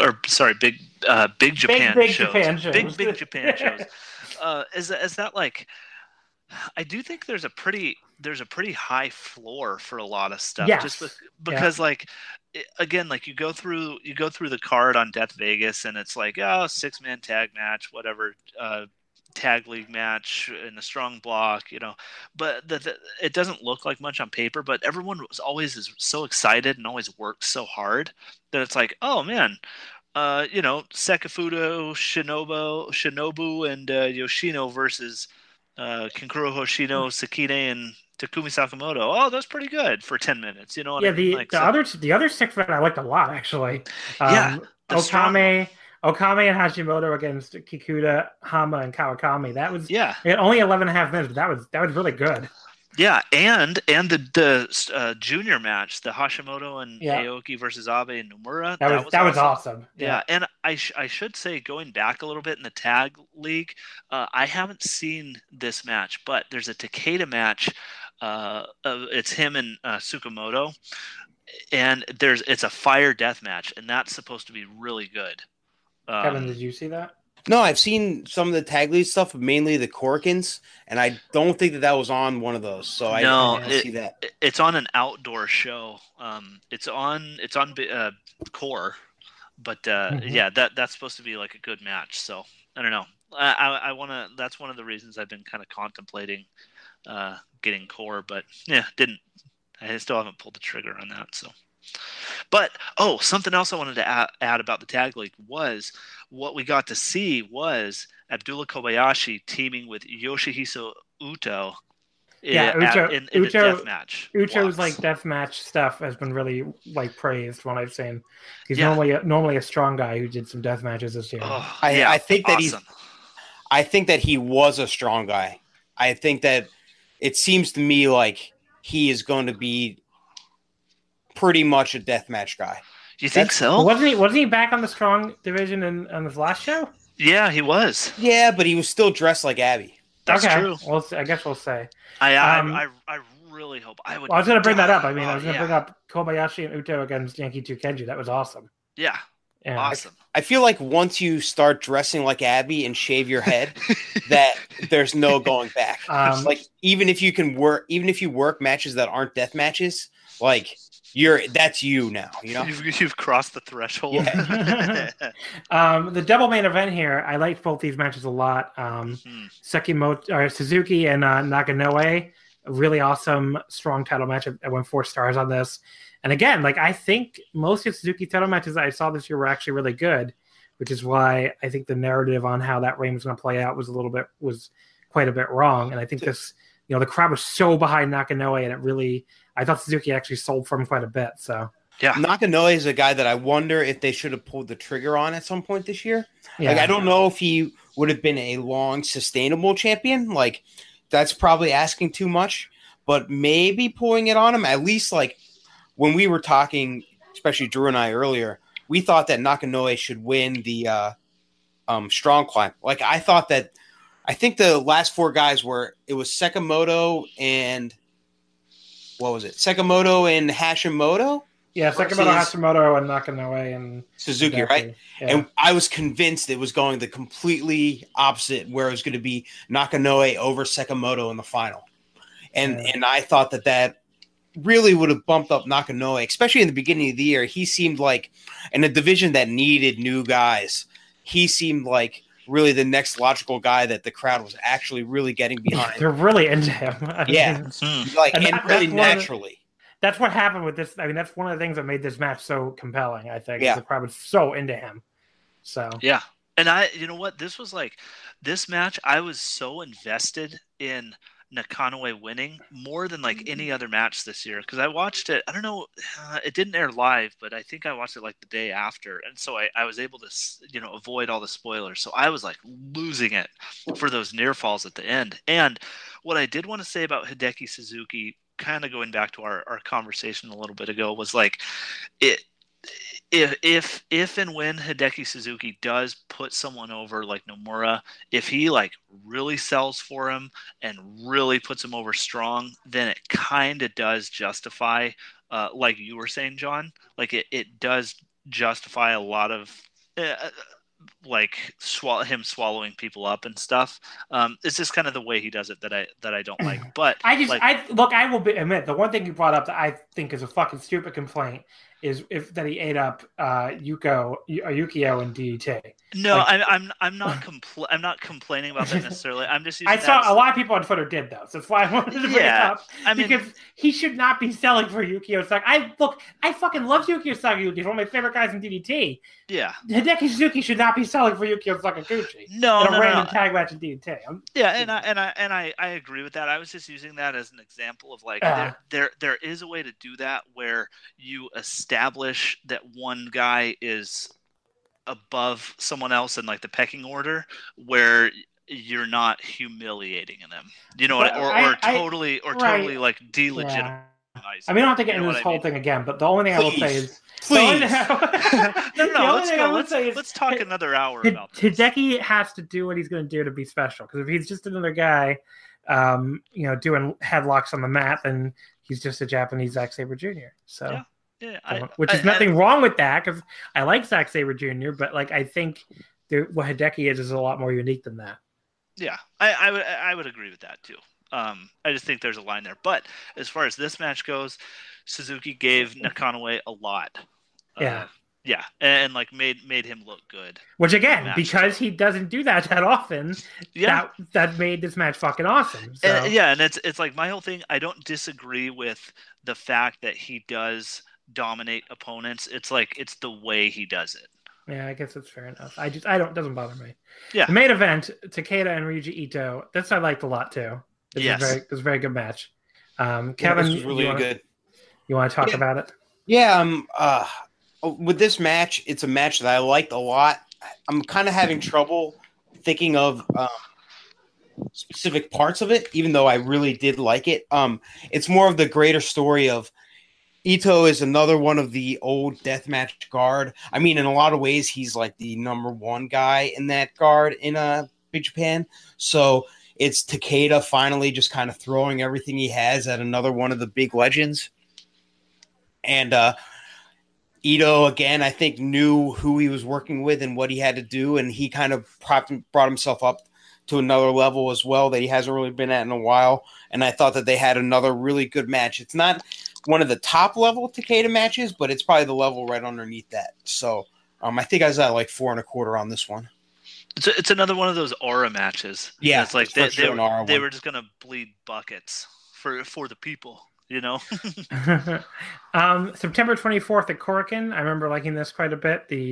Wait, Drew, do you have anything else about Ito? About the Ito match? Yeah. Should I? I don't know. No, sorry. All right, that was a very awkward way to go back. No, but that's Drew right. just hadn't talked anything about it, so I wasn't sure about anything else. Yeah. But anyone thought from this Korakuen? Again, I remember liking this. Just a lot of tag league matches, a lot of good stuff on this. If you missed this show, definitely go back and watch it. Yeah, let's see. Was that the one? It's the one with the Takeda and Tsukamoto against Reiki and Sakuda main event, which I liked a lot. It has the Sekimoto and Suzuki against Hashimoto Naoki match I liked quite a bit. Trying to think what else is on here. Yeah, this is just a really good Big Japan Korakuen shows when they're like nice and compact, but everything is good, are like some of the easiest watches in wrestling. But it's also kind of hard to pick apart like specific things on them because they're just such a breeze. And this is one of those. There's one we'll talk about next month that I liked more than this one, but this one was still really good. Yeah, you had the interaction between Takeda and Ueki and Sakuda, who are unit members with or brothers, Chimidoro brothers with Takahashi, which was cool, and just more establishing that Masashi Takeda is a really good tag team wrestler as well. Yes, he is. He very much is. He very much is. He really is. He's just a great wrestler. Let's be real. He's just a fantastic wrestler who you should vote for Wrestler of the Year this year. So, yeah. Yep. After that, I believe we can move on to the Tag League Finals in Sapporo this year. Oh no, not Sapporo. No, these It things was at Corkin. Yeah, these things go on forever. Sorry. Yeah. The Sapporo had a junior title match with Hashimoto against Yoshino. Don't believe I saw that. I haven't seen that one. That one's supposed to be a really good match. So. Okay, definitely have to check it out. I mean, it should be the two people in there. The tag league finals at Corkin, October 25th. It was also for the tag titles since, unfortunately, like I said, Izumi Kodaka went down with injury. Ended up being with Ryoto Hama and Nakanoe beating Okami. But the real reason they forfeited the belt was because Miyamoto left his belt somewhere and no show to show with it. So funny. He dropped the belt. It was before the Kodaka injury, I believe. Oh, okay. Really? I think so. Don't quote me, but I'm pretty sure that it is. And that was like the reason was that he like didn't bring it to a show, so he's so ashamed that he dropped it. But yeah, any thoughts on this one? This show was awesome. This show was like pretty under the radar show that I didn't see get that much talk. And I watched it like a few weeks late doing catch up. And like this show was great. It pretty much has everything I want from a Big Japan show. It had the main event was really good with the Okami versus Nakanoe and Hama. Big match Hama, which is always fun. You get every year or two. Like he's just bumping over the place. He seems like a big deal because he's fucking is big. And it was just a ton of fun. The semi-main, you had Hideki Suzuki and Takeda interactions, which were awesome. Unfortunately, there won't be a title versus title match, but maybe at some point we actually get a match between them because this was a lot of fun with Takeda trying to hang with Suzuki, showing that he can be a wrestler too. A lot of aura stuff going on. So that was really good. Then you had a solid death match right underneath that. Like you had the Chimamoto brothers wrestling each other, which they always have really good chemistry. Yeah, that was a good match. Yeah, you had Sekimoto tearing it up with the young boys there, which you don't really get to see a lot of interaction in like a tag match with him just beating up on the real young guys who like all seem like they have a lot of potential. Like this show is, like I said, it's a real under the radar show, but this isn't the best Big Japan show this year or anything, but like if you wanted just a solid, fun Big Japan show, there's not really anything better this year than this show. Like I liked it a ton. Anything to add to this, Drew? Nope. Kevin said it all. All right. So that brings us to Ryogokutan, which just happened, of course, about 9 days ago now. And this to me was one of the best shows of the year. I saw someone in the Voice of Wrestling Slack mention that they thought this was like as good. I think it was actually Andy, someone you guys would probably know. But yeah, he said like this is as good of a show as you can have, without having like a true match of the year level match on it. And that's basically how I would agree. Like there's nothing on here that I thought was like as good as the other two matches we mentioned, but they're from the 20th and some of the other stuff. But there is some just like it's just a top to bottom great card where almost everything is like a really, really good match. So I thought this was just a great show. Yeah, everything either delivered or over delivered, in my mind at least. And I mean you can't ask for anything beyond that, really, in terms of a wrestling show. Really easy to watch too. I mean, it was long. It was like 4.5 hours long or something, but it breezed by pretty quick. So, and again, good stuff on the undercard where like the guys are all trying really hard. Yeah. And then we can go through it real quick, especially since this is the most recent one. All the undercard tags, especially Abe Nomura against Takeda and Shinobu. That stood out to me as a really good tag team match. Yes. This is great. Nomura is finally like, he's a guy that on Burning Spirits we talked about a lot, where we just kind of saw him develop, and he was the kind of spunky guy where you could tell he's a bit of a dickhead, but like still the young lion. And now he's really come into his own a lot. And it really feels like he's just right on the edge of being like a real player in Big Japan. So like it's all starting to come together for him, and I think that next year could be a real big breakout year for him. Yeah. Let's hope so. Yeah. Boy, is he popular too. Like his lines for pictures and stuff when I saw the Big Japan shows were like, as big as anyone's. And it's like he feels like a Big Japan guy. Like he feels like he's there for life, which is cool. And then as far as the rest of the card, you obviously have, the Kawakami and Okabayashi, which was my match of the night. I won 4 1/4 on this. I said that there's no match of the year candidate, but this is still like one of my favorite Big Japan matches of the year, just because, this was like a classic, a very classic, feud with these two that we're resuming. Mm-hmm. I thought was a great choice for Okabayashi's return. And yeah, I don't know, like there's Okabayashi's selling of the arm here, which I thought was just incredible. Yeah. And Kawakami, really, Kawakami stepping up too. Yeah. And just to preface, Okabayashi had been out for right about a year with a shoulder injury. And if you aren't familiar with Big Japan, he's one of the big two guys of the strong division, and he finally came back. Yeah. So, definitely one of the better matches of the year for Big Japan, in my opinion. And just, I don't know, it just felt like a war between the two of them, and that's what I think really put it over the top for me. And it felt like you could really feel the hatred right off the bat, and it just built from there into like a really amazing 12.5-minute match. And some of the moves Okabayashi was doing weren't even like suplexes or throws or like they weren't even technically moves. It was just him picking Kawakami up and throwing him. Just like picking him up in various ways and throwing him. It was like he did something. It was like kind of a power bomb, but it wasn't, because he just picked the man up and threw him really hard. Wasn't there one that was almost like a German, and then he just slammed him forward? Yeah, that's what it was. Yeah, it was crazy. Yeah, he picked him up by his waist and didn't suplex him. He just threw him, threw him forward. Other than that, I really liked the tag title match was good. Hama threw a table. The Hashimoto and Aoki was fucking awesome. Another 4-star match for the junior title.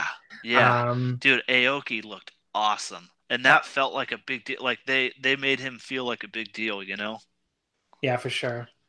The Madness Massacre Returns match. Kobayashi and Ito against beating Numizawa and Jun Kasai. This was awesome. Awesome. This was sick. Yeah.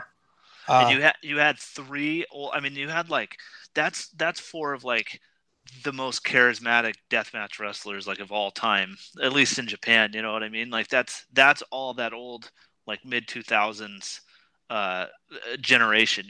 Just working. And then they did a fucking balcony dive in this fucking match. So crazy. Ryuji Ito, of all people, who doesn't try at all, did a balcony dive. Yeah, you could tell he was hyped up to be doing this. So yeah, and then it makes me hope that I have no clue, but it would be real cool if Jun Kasai sticks around for a little while. The Death Tournament is coming up in the spring, and if Jun Kasai is in it somehow, it would be incredible. I don't know. Probably not. Right, but it wasn't like the way he left the match. It didn't seem like it was completely. Just watching him and stuff, it seemed like it was left wide open that he could come back. So who knows? Yeah, we'll see. The strong title match, Sekimoto beating Suzuki, ending his reign. I went 4 on this. I thought this was, I don't know. I thought this was almost like Hideki trying to show he could do a more pure Japanese and puro match / strong division style match, and I thought that was kind of the point of this entire reign. Actually, he did that quite a few times in the Nakanoe match too. But this was the climax of that, and after they started with the mat wrestling stuff you'd expect, the stretch run was pretty much could have been any other strong division match, I thought. So I thought it was almost like Suzuki showing that he could do this too, and I thought he was really good at it actually. So I thought this was by far a lot better than the 30-minute draw and a really good match. Yeah, I thought that this was really good too. In the middle, it dragged a little bit for me, but the beginning, especially in the end, once it got going, it was awesome. It was really like what I want, like the ideal type of match from these guys that I wanted, where the throws like were just throws, but they all felt really impactful and like really meaningful to the story of the match and stuff. And the crowd reacted in kind, so it was really good. Yeah, what I kind of liked about this is it kind of felt like you had a reversal of roles where Suzuki was trying to work a more traditional strong match, and Sekimoto was trying to work a more traditional Suzuki style match, because you had like the feeling out and the mat work at the beginning, and then the big like strike exchange and big finishing run at the end, and then in the middle they were like trying to working within those limits as well. I thought that was really cool. Yeah, and in the main event, the deathmatch title. Masaya Takahashi defeating Masashi Takeda. I've seen this one all over the place. I was at 3 3/4, which for any other type of match is a very good match. Bordering on excellent, but just for these two, I thought it was well below the level of those two 2017 matches. And I just think not having the light tubes, which you're never going to have in Ryogoku, I just think it just didn't. It didn't work for me on the same level as their previous matches. Not that it still wasn't really good, but it just wasn't like. I don't know. It wasn't the kind of classic their other two matches were. Kevin? So, this match, going in, I felt like the writing was on the wall for the Takeda reign. So the Takeda reign, I really think this year, it really was an incredible reign that I think that really should be kind of put up there along with anything else, any other major reigns over the past 10 or 20 years. Like from match to match, all the matches were really good. He told a really cohesive story and really built his character from match to match, and just kind of it all tied together and was all really good. And I think I can't say if it's the best deathmatch run ever because I haven't seen enough, but as somebody who, I would think that it probably is. And it just, everything was great. And then going into this match, it just felt inevitable that when it was Takahashi again for the third time, it just felt like, okay, it's probably coming to an end, even though I didn't really want it to. And I'm not going to lie, I thought that I was going to get kind of emotional when watching this. But I think that I knew what the result was so much that it didn't, and like not in a spoiled way, just I knew it just felt like it was time. So it didn't hit me as hard as I thought it was going to, but I did really have a lot invested in this reign. And the match, I did think it absolutely is the worst of the three Takahashi matches. I would definitely agree on that, but I still thought that it was a really great match. I went 4 1/4 on it. To me, it did feel like a big time match, and it didn't feel as fast and as chaotic and as violent as some of their other matches, or of both of their other matches, but it did really feel big and with a lot of stakes. And I did like that they didn't have all the weapons that they could use. And we talked about like light tubes as a transitional tool in some of the other matches, and it really was lacking that as a way to kind of escalate the violence and to really get the crowd behind them in this match. And I do agree with that, but I do really think that they laid out the spots really well, and that they built the match really well, and that there were some really big, brutal spots. And I will admit, like, I know that one spot that we talked about a little bit before, John, was the sunset flip powerbomb off the top rope that it was supposed to be through just a web of barbed wire, and Takeda slipped and didn't get around all the way the first time and had to go back up for it and then do it. And so it was a bummer that it wasn't completely smooth, but as soon as he actually hit the power bomb, and it just looked absolutely fucking brutal and miserable, I kind of got over the botch there, where it's just like, I wish it was smoother, but the end result was still insane. So I still, like I said, I still thought that this was a really good match. I was really bummed at the end that the Takeda reign was over, because now it's back on Takahashi, who had it last year, and he's a good champion. I don't know if he's really grown at all since he had the belt last, and I'm not exactly sure like what the rest of the division would be like. I'm not sure there's any way that this can be anything but a step down from Takeda. So I'm kind of cautious about it, but still, I did enjoy this match a lot. Yeah. Yeah. I do think it was hurt a little bit by those two. It was like the two big spots they kind of botched. Like the other one was Takeda going over the top rope and landing on the it was like a wagon or something with a fork board on it. Do you guys remember that one? It was earlier in the match, and he kind of missed that as well. Yeah, it was like he got backdropped over it or something. I think, yeah, like Kevin said, this was kind of like an older style death match where it was based on building to certain spots rather than like flat out violence all the way through. And I thought they worked it well in that regard.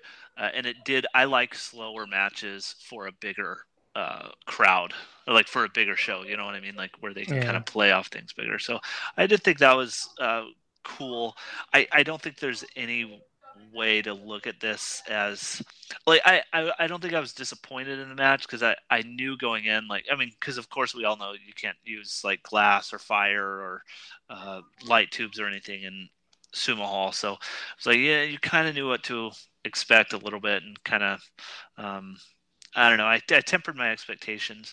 I do think this is a really good way to end his reign, though, if it has to end. Like they did like the classic pro wrestling storytelling where like a guy goes through all the other older challengers, and they were really good about not having him beat a lot of the main Big Japan deathmatch roster.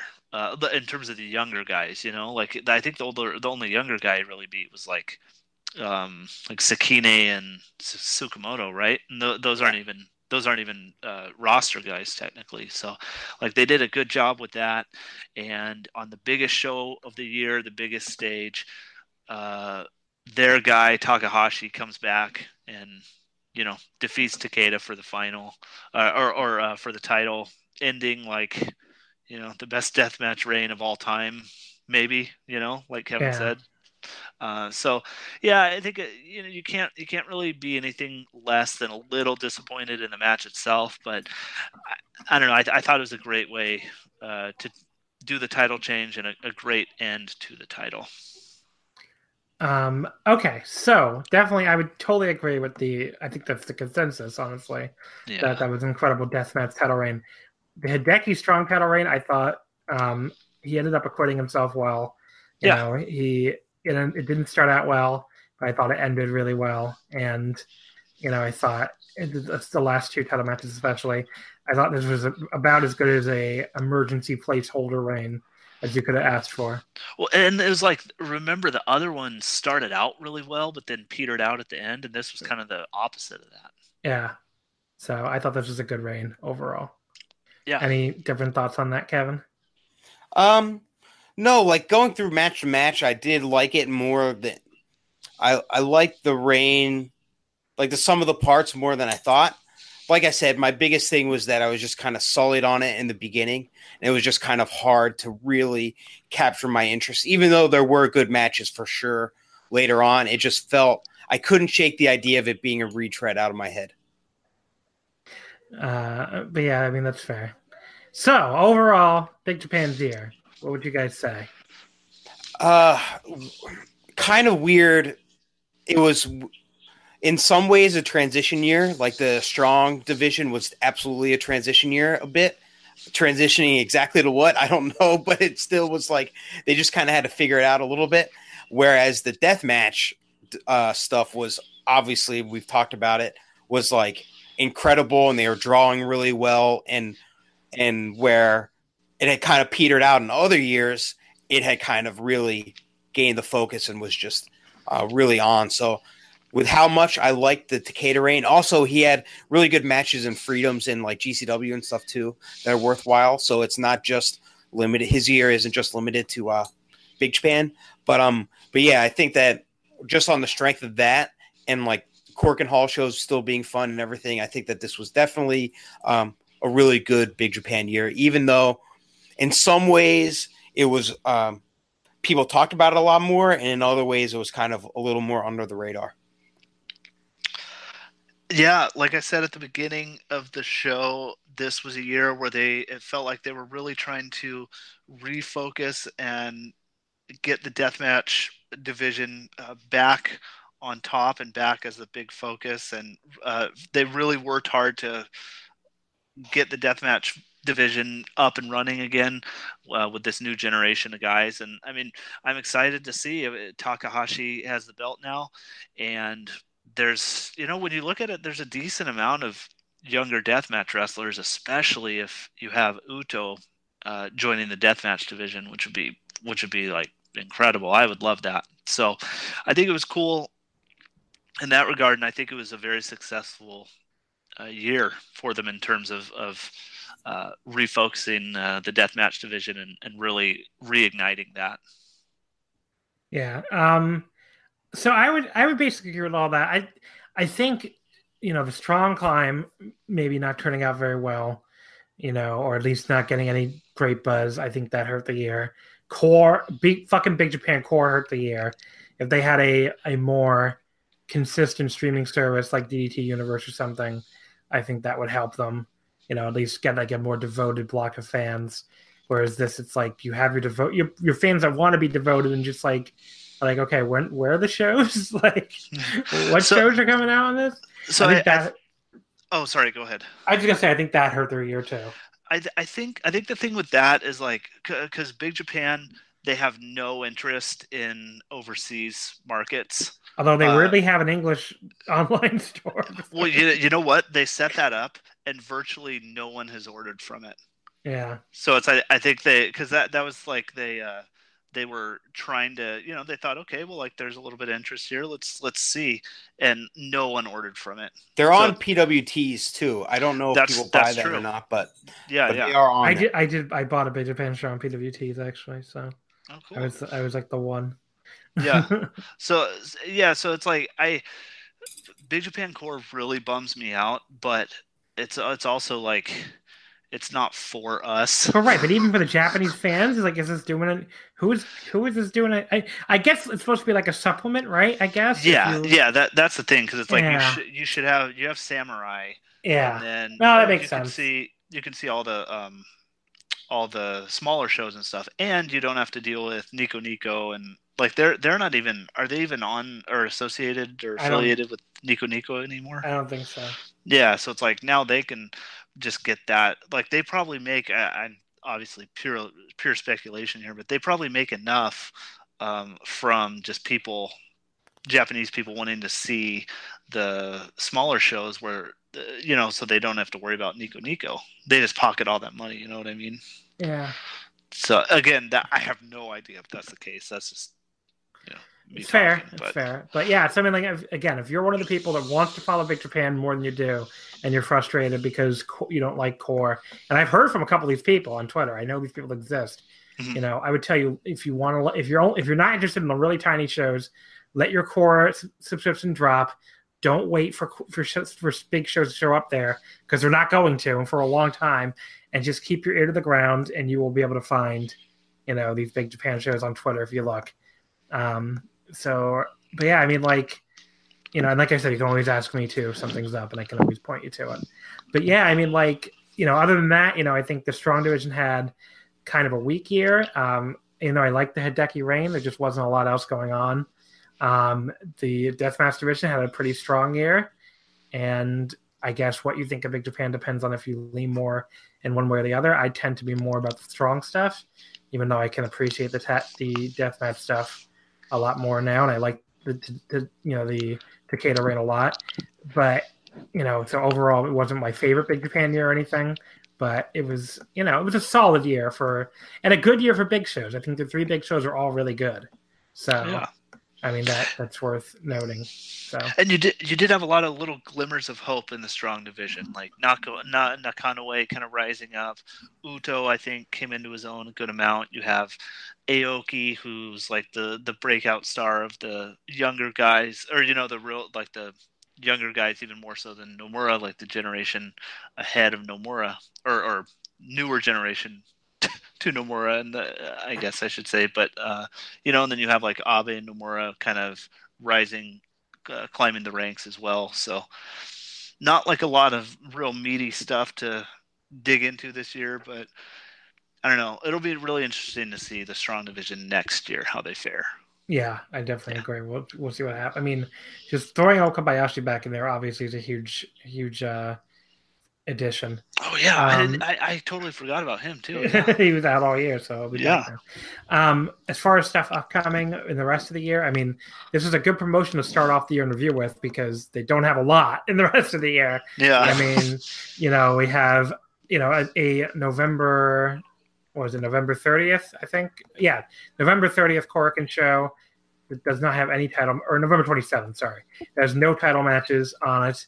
But there is like a Messiah, I think like a Sekimoto Okabayashi tag match.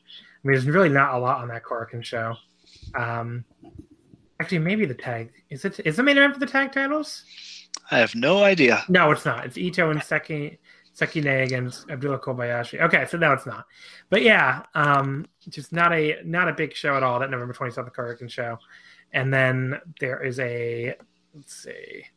December 2nd show in Death Rules 18, which will have Sekimoto Okabayashi against Kawakami and Daichi Hashimoto. That could be pretty good. Just not a lot else on that show, though. And then there's a Korakuen show in December. Oh, there's a December 9th show in Hakata Star Lanes we don't have a card yet for. And there's a December 30th show at Korakuen that we don't have any matches yet for. And then they'll, December 31st, they will do the tag tournament with DDT, which will be a big deal. But again, it's not really like part of their year. It's just this fun thing they do. And then the year will really get going with their January 2nd Korakuen show, which is almost always a really, a big show. So it'll be interesting to see what happens from here, but there isn't really a lot, remaining for 2018. Like, you can probably miss the rest of 2018 and start with the second show. Yeah, and start with January 2nd. I mean, that 12:30 show is almost never that Korakuen show. It's just kind of a show they put on, I don't even remember that there was one last year, to be honest. I remember many DDT shows around then, but I don't remember in the tournament, but I don't remember that show at all. Yeah, the tournament was good. Let me see what the 12:30 show was, because now I'm curious. Yeah, I mean, the main event was a Death Battle Royal. The semi-main was Shinobu and Kankara. Oh, the Death Battle Royal, it was actually awesome. Yeah. That was actually but that's great, not like a simple... No. You don't need to watch that. I do remember that was good. I do remember that was good. Now it's completely throwaway, but it was tons of fun. Yeah, but I mean, other than that, it's a bunch of regular matches. So just not a big month for them, December. So especially without Death Vegas this year. Yeah. So all right, but yeah, that'll do it for Big Japan's year. And let's quickly go over some awards. I think we would for Big Japan. I actually think it'll be pretty easy and fast to do this because Wrestler of the Year. I think everybody would agree. Hideki Suzuki. No, it's Masashi Takeda. It's Masashi Takeda. 100%. Yeah, I mean, like He's obviously the big draw. He's obviously had an incredible reign. The only question here to me is, does he have a legitimate case for Wrestler of the Year overall? And I would say he absolutely does. Yes, I think absolutely unanimous agreement for all the reasons. I mean, he is right now. He might be my pick. I'm going back and forth on him. To me, like my race right now is him, Takashi Sugera, and Miyu Yamashita, which are not the three names I expected to have at the end of the year. But like, those are the three people that I would think of as like absolute MVPs for the promotion, had incredible title reigns, incredible incredible matches, and Takeda's right there. I mean, right now he might be my pick. I go back and forth on him and the other two. But right now he might be my pick. The main guy I'm wrestling with is Walter. Because he has tons of volume all over the place, a lot more than Takeda, and I love Takeda. So that's. But did he draw any houses or anything? He headlined the big Progress show. He's basically a star wherever he goes. Yeah. But as far as drawing houses, it's a lot harder on the indies. But to quantify one guy over other places, but every promotion he went into, they strapped him up. So. Yeah, that's fair. Yeah, and like Takeda, like Kevin briefly mentioned his Freedom stuff, but he's had an incredible year in Freedoms. He's the king of Freedom now. He'll be having a big match at Blood Christmas, but the Blood Christmas, and it's against Kasai again, right? No, so I think there was a misunderstanding or like mistranslation. It's not. They're gonna have a tournament, I think, or a number one contenders match, and I think it's Jun Kasai versus Daisuke Masaoka. So it's probably going to be against Masaoka, and he's probably going to win, and that match should be gnarly.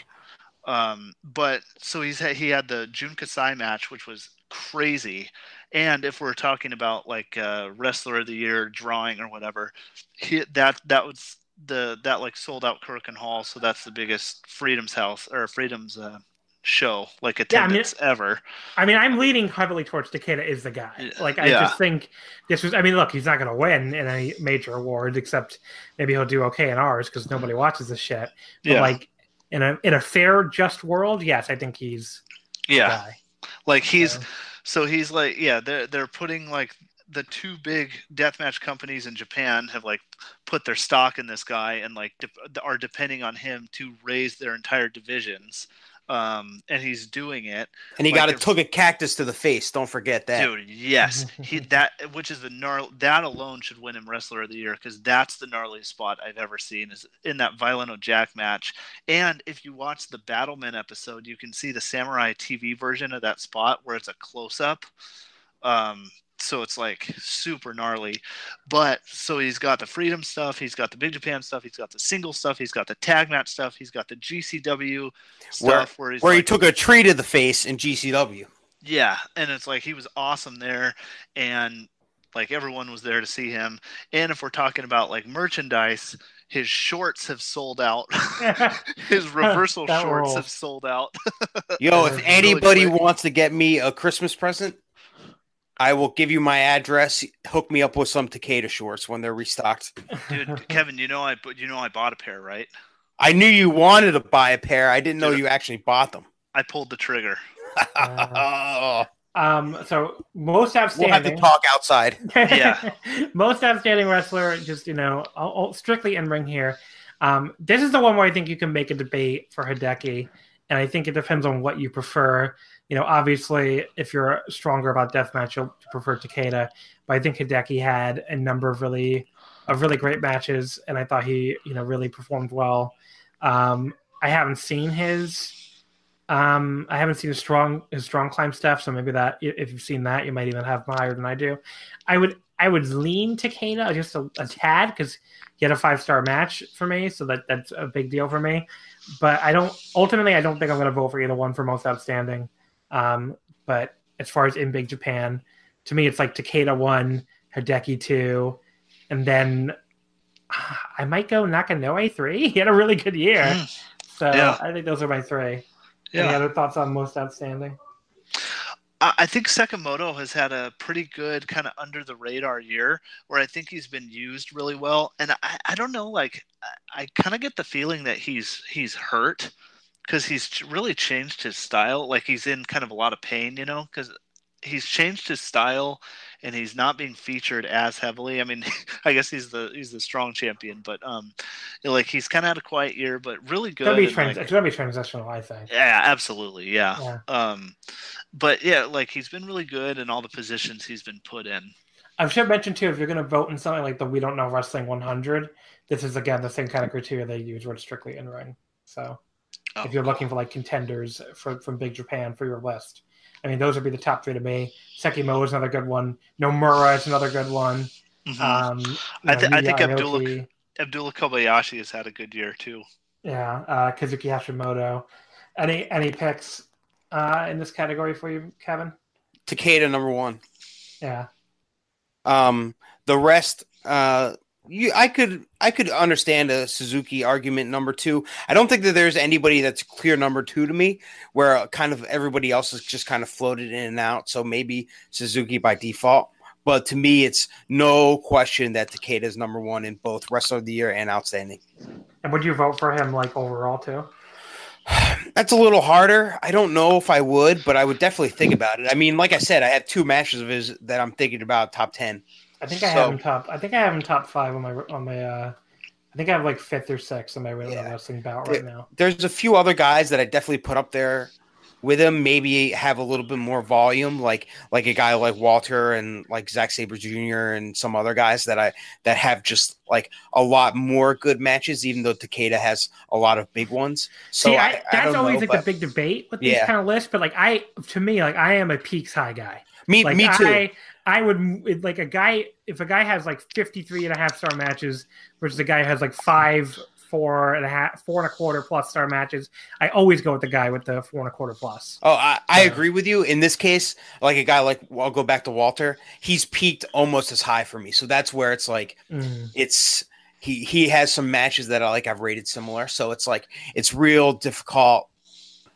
Like if I'm just going by like my heart, I want to go Takeda, but like when I really think about it, I'm not quite as sure. So I don't know, but he's up there for sure.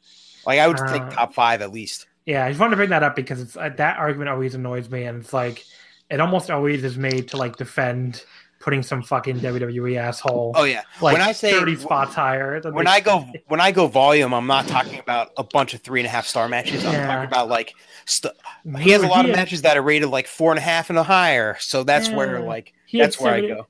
This guy had 75 3-star matches on Raw. Yeah, I don't care about that. I don't rate anything under 4 stars anyway. What do you think, Kevin? Or sorry, Drew. Sorry about like most outstanding. No, just like who would you put most outstanding? Oh, I would think clearly Takeda. Yeah, Takeda, and I guess Sekimoto maybe for number 2, but you know what? I want to say Izami Kodaka too deserves a look because I mean he was in that 5-star match. He got cut short with injury, but then he's still like I like his tag stuff a lot too. Yeah, so I think I have him top 25 on my We Don't Know Wrestling ballot.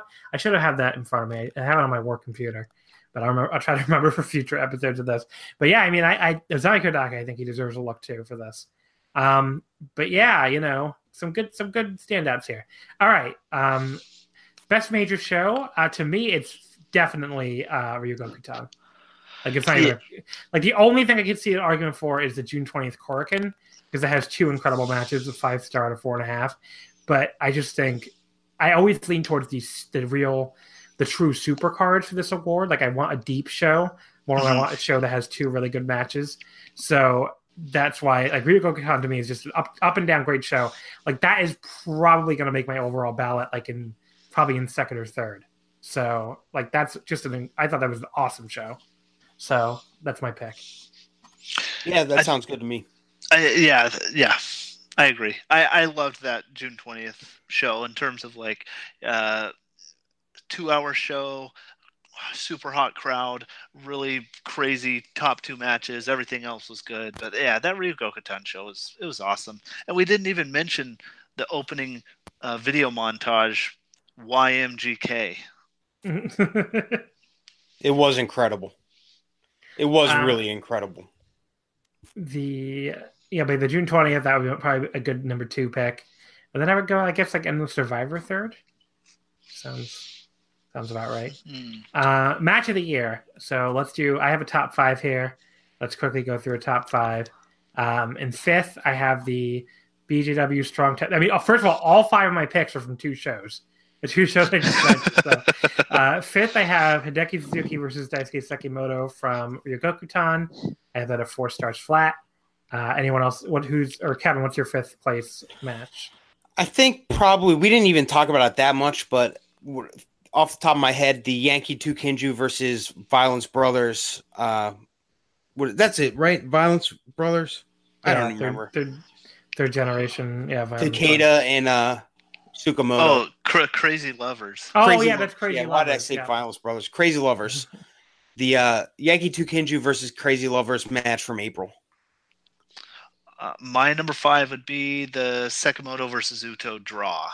From the end of March. 4th place, I have Kazuki Hashimoto versus Yuya Aoki, again from Sumo Hall. Again, 4 stars flat. What do you have 4th, Kevin? Hashimoto versus Nakanoe from February. Like now that I think about it, I remember I need to rewatch that one because the crowd was super hot and it was really good.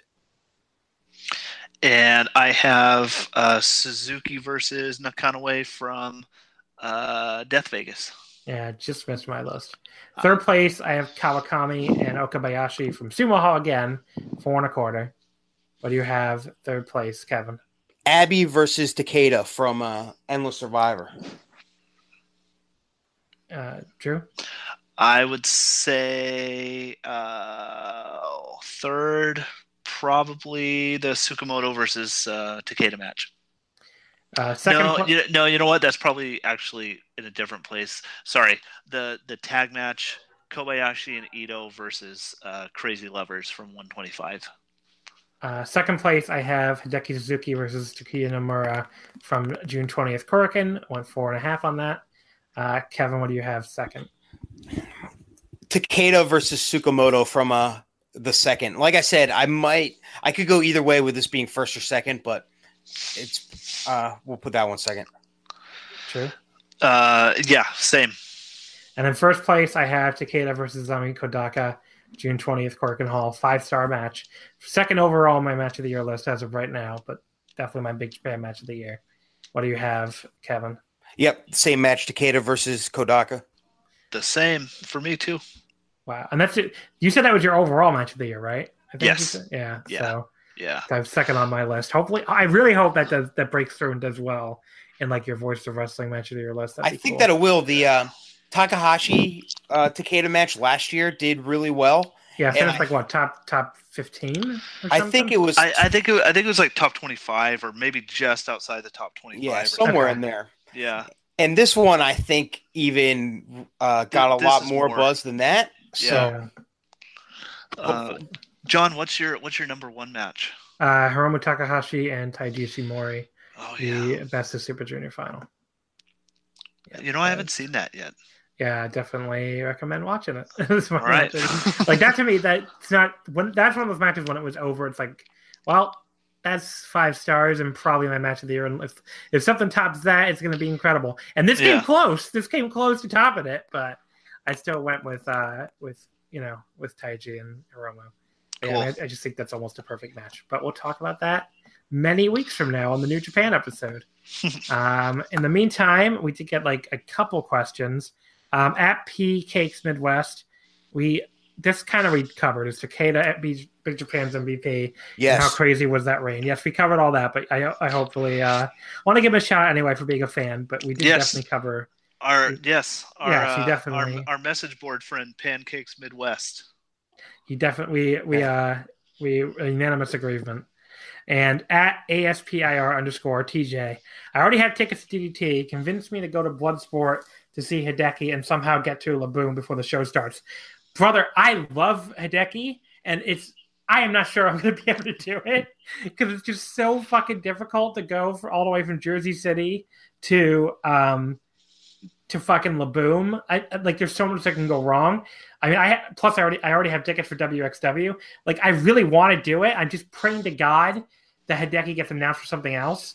But he teased almost an MLW match. Okay, well then I could try to get to one of those shows. But yeah, I mean, I just cannot fucking. It's going to be really hard to go, and there's a lot that could go wrong.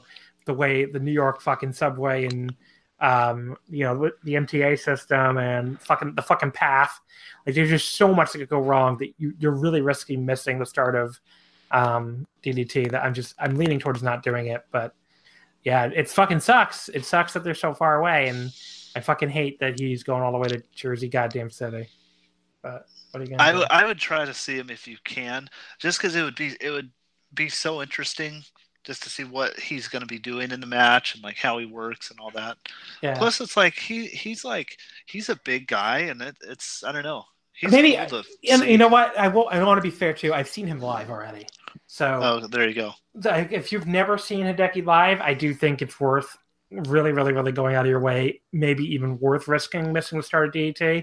For me, I've seen him live multiple times. And he does have a vibe too. Like he's got an aura about him, So it's not like if you've never seen him live and you don't think you're going to make it to Japan anytime soon, I would tell you really, really go out of your way and even if you have to risk missing the start of DDT. For me, I've seen him already. So it's like, as much as I love the guy, I don't know if it's worth risking missing the start of the DDT show. But, all right. Those are both the questions we got. Guys, do you have anything to plug before we get out of here? Real quick, we never really addressed this, and I didn't talk to Drew about this or anything, but people have asked, Burning Spirits, we just kind of got burnt out on having to watch and all that stuff. So we decided, instead of just making a big deal about not doing it the show anymore, we just weren't going to do it. Maybe there was ideas of maybe bringing it back in some form completely different than before. Maybe that'll still happen at some point. I don't know, but thanks anybody if you listen. Thanks for Joe and Rich for having us on. Never really did any of that stuff, and I figured now's as any time to kind of do it. But otherwise, I am on Twitter, Stan__Hansen. Yeah, our spirits got burnt out. But yeah, thank you everyone for listening. Thank you to Joe and Rich for hosting the show and being supportive. But you can follow me on Twitter at _Burning Spirits. If you want, I wrote an article for a zine. The zine it's an article about Masashi Takeda, about his kind of the run that he's on, not only in Big Japan, but in Freedoms as well and around the world. And I kind of relate that to where he stands, historically as a deathmatch wrestler. So if you're interested in that, you can go to kaijuklutch.bigcartel.com. That's KAIJU clutch.bigcartel.com. The zine is called Ghoul for the Summer. And yeah, you can pick that up there. Also, I will just put this little teaser out there. I am doing another podcast. So I'm not going to say what it is or anything yet, but I've been recording episodes for it. So be on the lookout for that. And again, follow me on Twitter at _Burning Spirits for more updates about that. There should be something coming out pretty soon. Very cool. All right. So, of course, you can follow us on Twitter at WrestleOmakase, Wrestling with Not Fit. Next week, we're going to continue the 2018, forgot what year it was, 2018 year interview series with World Wrestling Entertainment. The main roster, NXT 205. Do I just sound like I want to fucking die when I say that? Is that what you sound thrilled about it? Oh, I sound fucking great. Now, John, my understanding is that is a promotion you love. Oh yeah, my favorite, definitely. And politically, you're very in line with them. Is that right? Yes.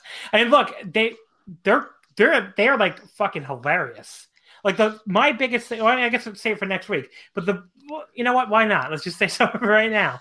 The big adjustment I was able to make in the latter part of this year was like, this shit is just funny now. Like, if you're not able to laugh at WWE, then there's no point in watching it. And like when you turn on Survivor Series like 2 hours in, and you see Samoa Joe get like the loudest reaction of the show, and then get immediately kicked in the face like an idiot and pinned in 30 seconds, like that shit's funny. Like that is hilarious. So you should, it's funny to laugh at that. But like, as far as like a good wrestling promotion, no, it's not that. But next week we're going to talk about it anyway. So I'm going to be joined by 4 fucking guests for WWE, if you can believe that. 4 people actually want to talk about it. All Voices of Wrestling contributors: Suit Williams, Lawson Leong, Kelly Harris, and Jack Beckman, all past guests at Omakase. They will all be on here next week. They will tell you, the listener, and tell me if there's anything worth watching in this fucking shithole promotion. So, look forward to that. And everybody, thank you to Drew and Kevin for coming back on again. I'll be back on for the match of the year. Oh, okay. I told you this all year, and I'm saying it again now. Shooting a shot here, just like... Shooting the shot. I was on last year. I was good last year, and I'm back this year. All right. And I'll be on the DDT show. Oh yeah, that's true. I should have plugged that. The second to last episode, yes, Drew is already booked for the year in review with alongside Jesse and Taylor. So that'll be a fun one. So not for a while, but you got to get through WWE next week. All right, folks. We will see you next time. Thank you, as always, for listening. See you around.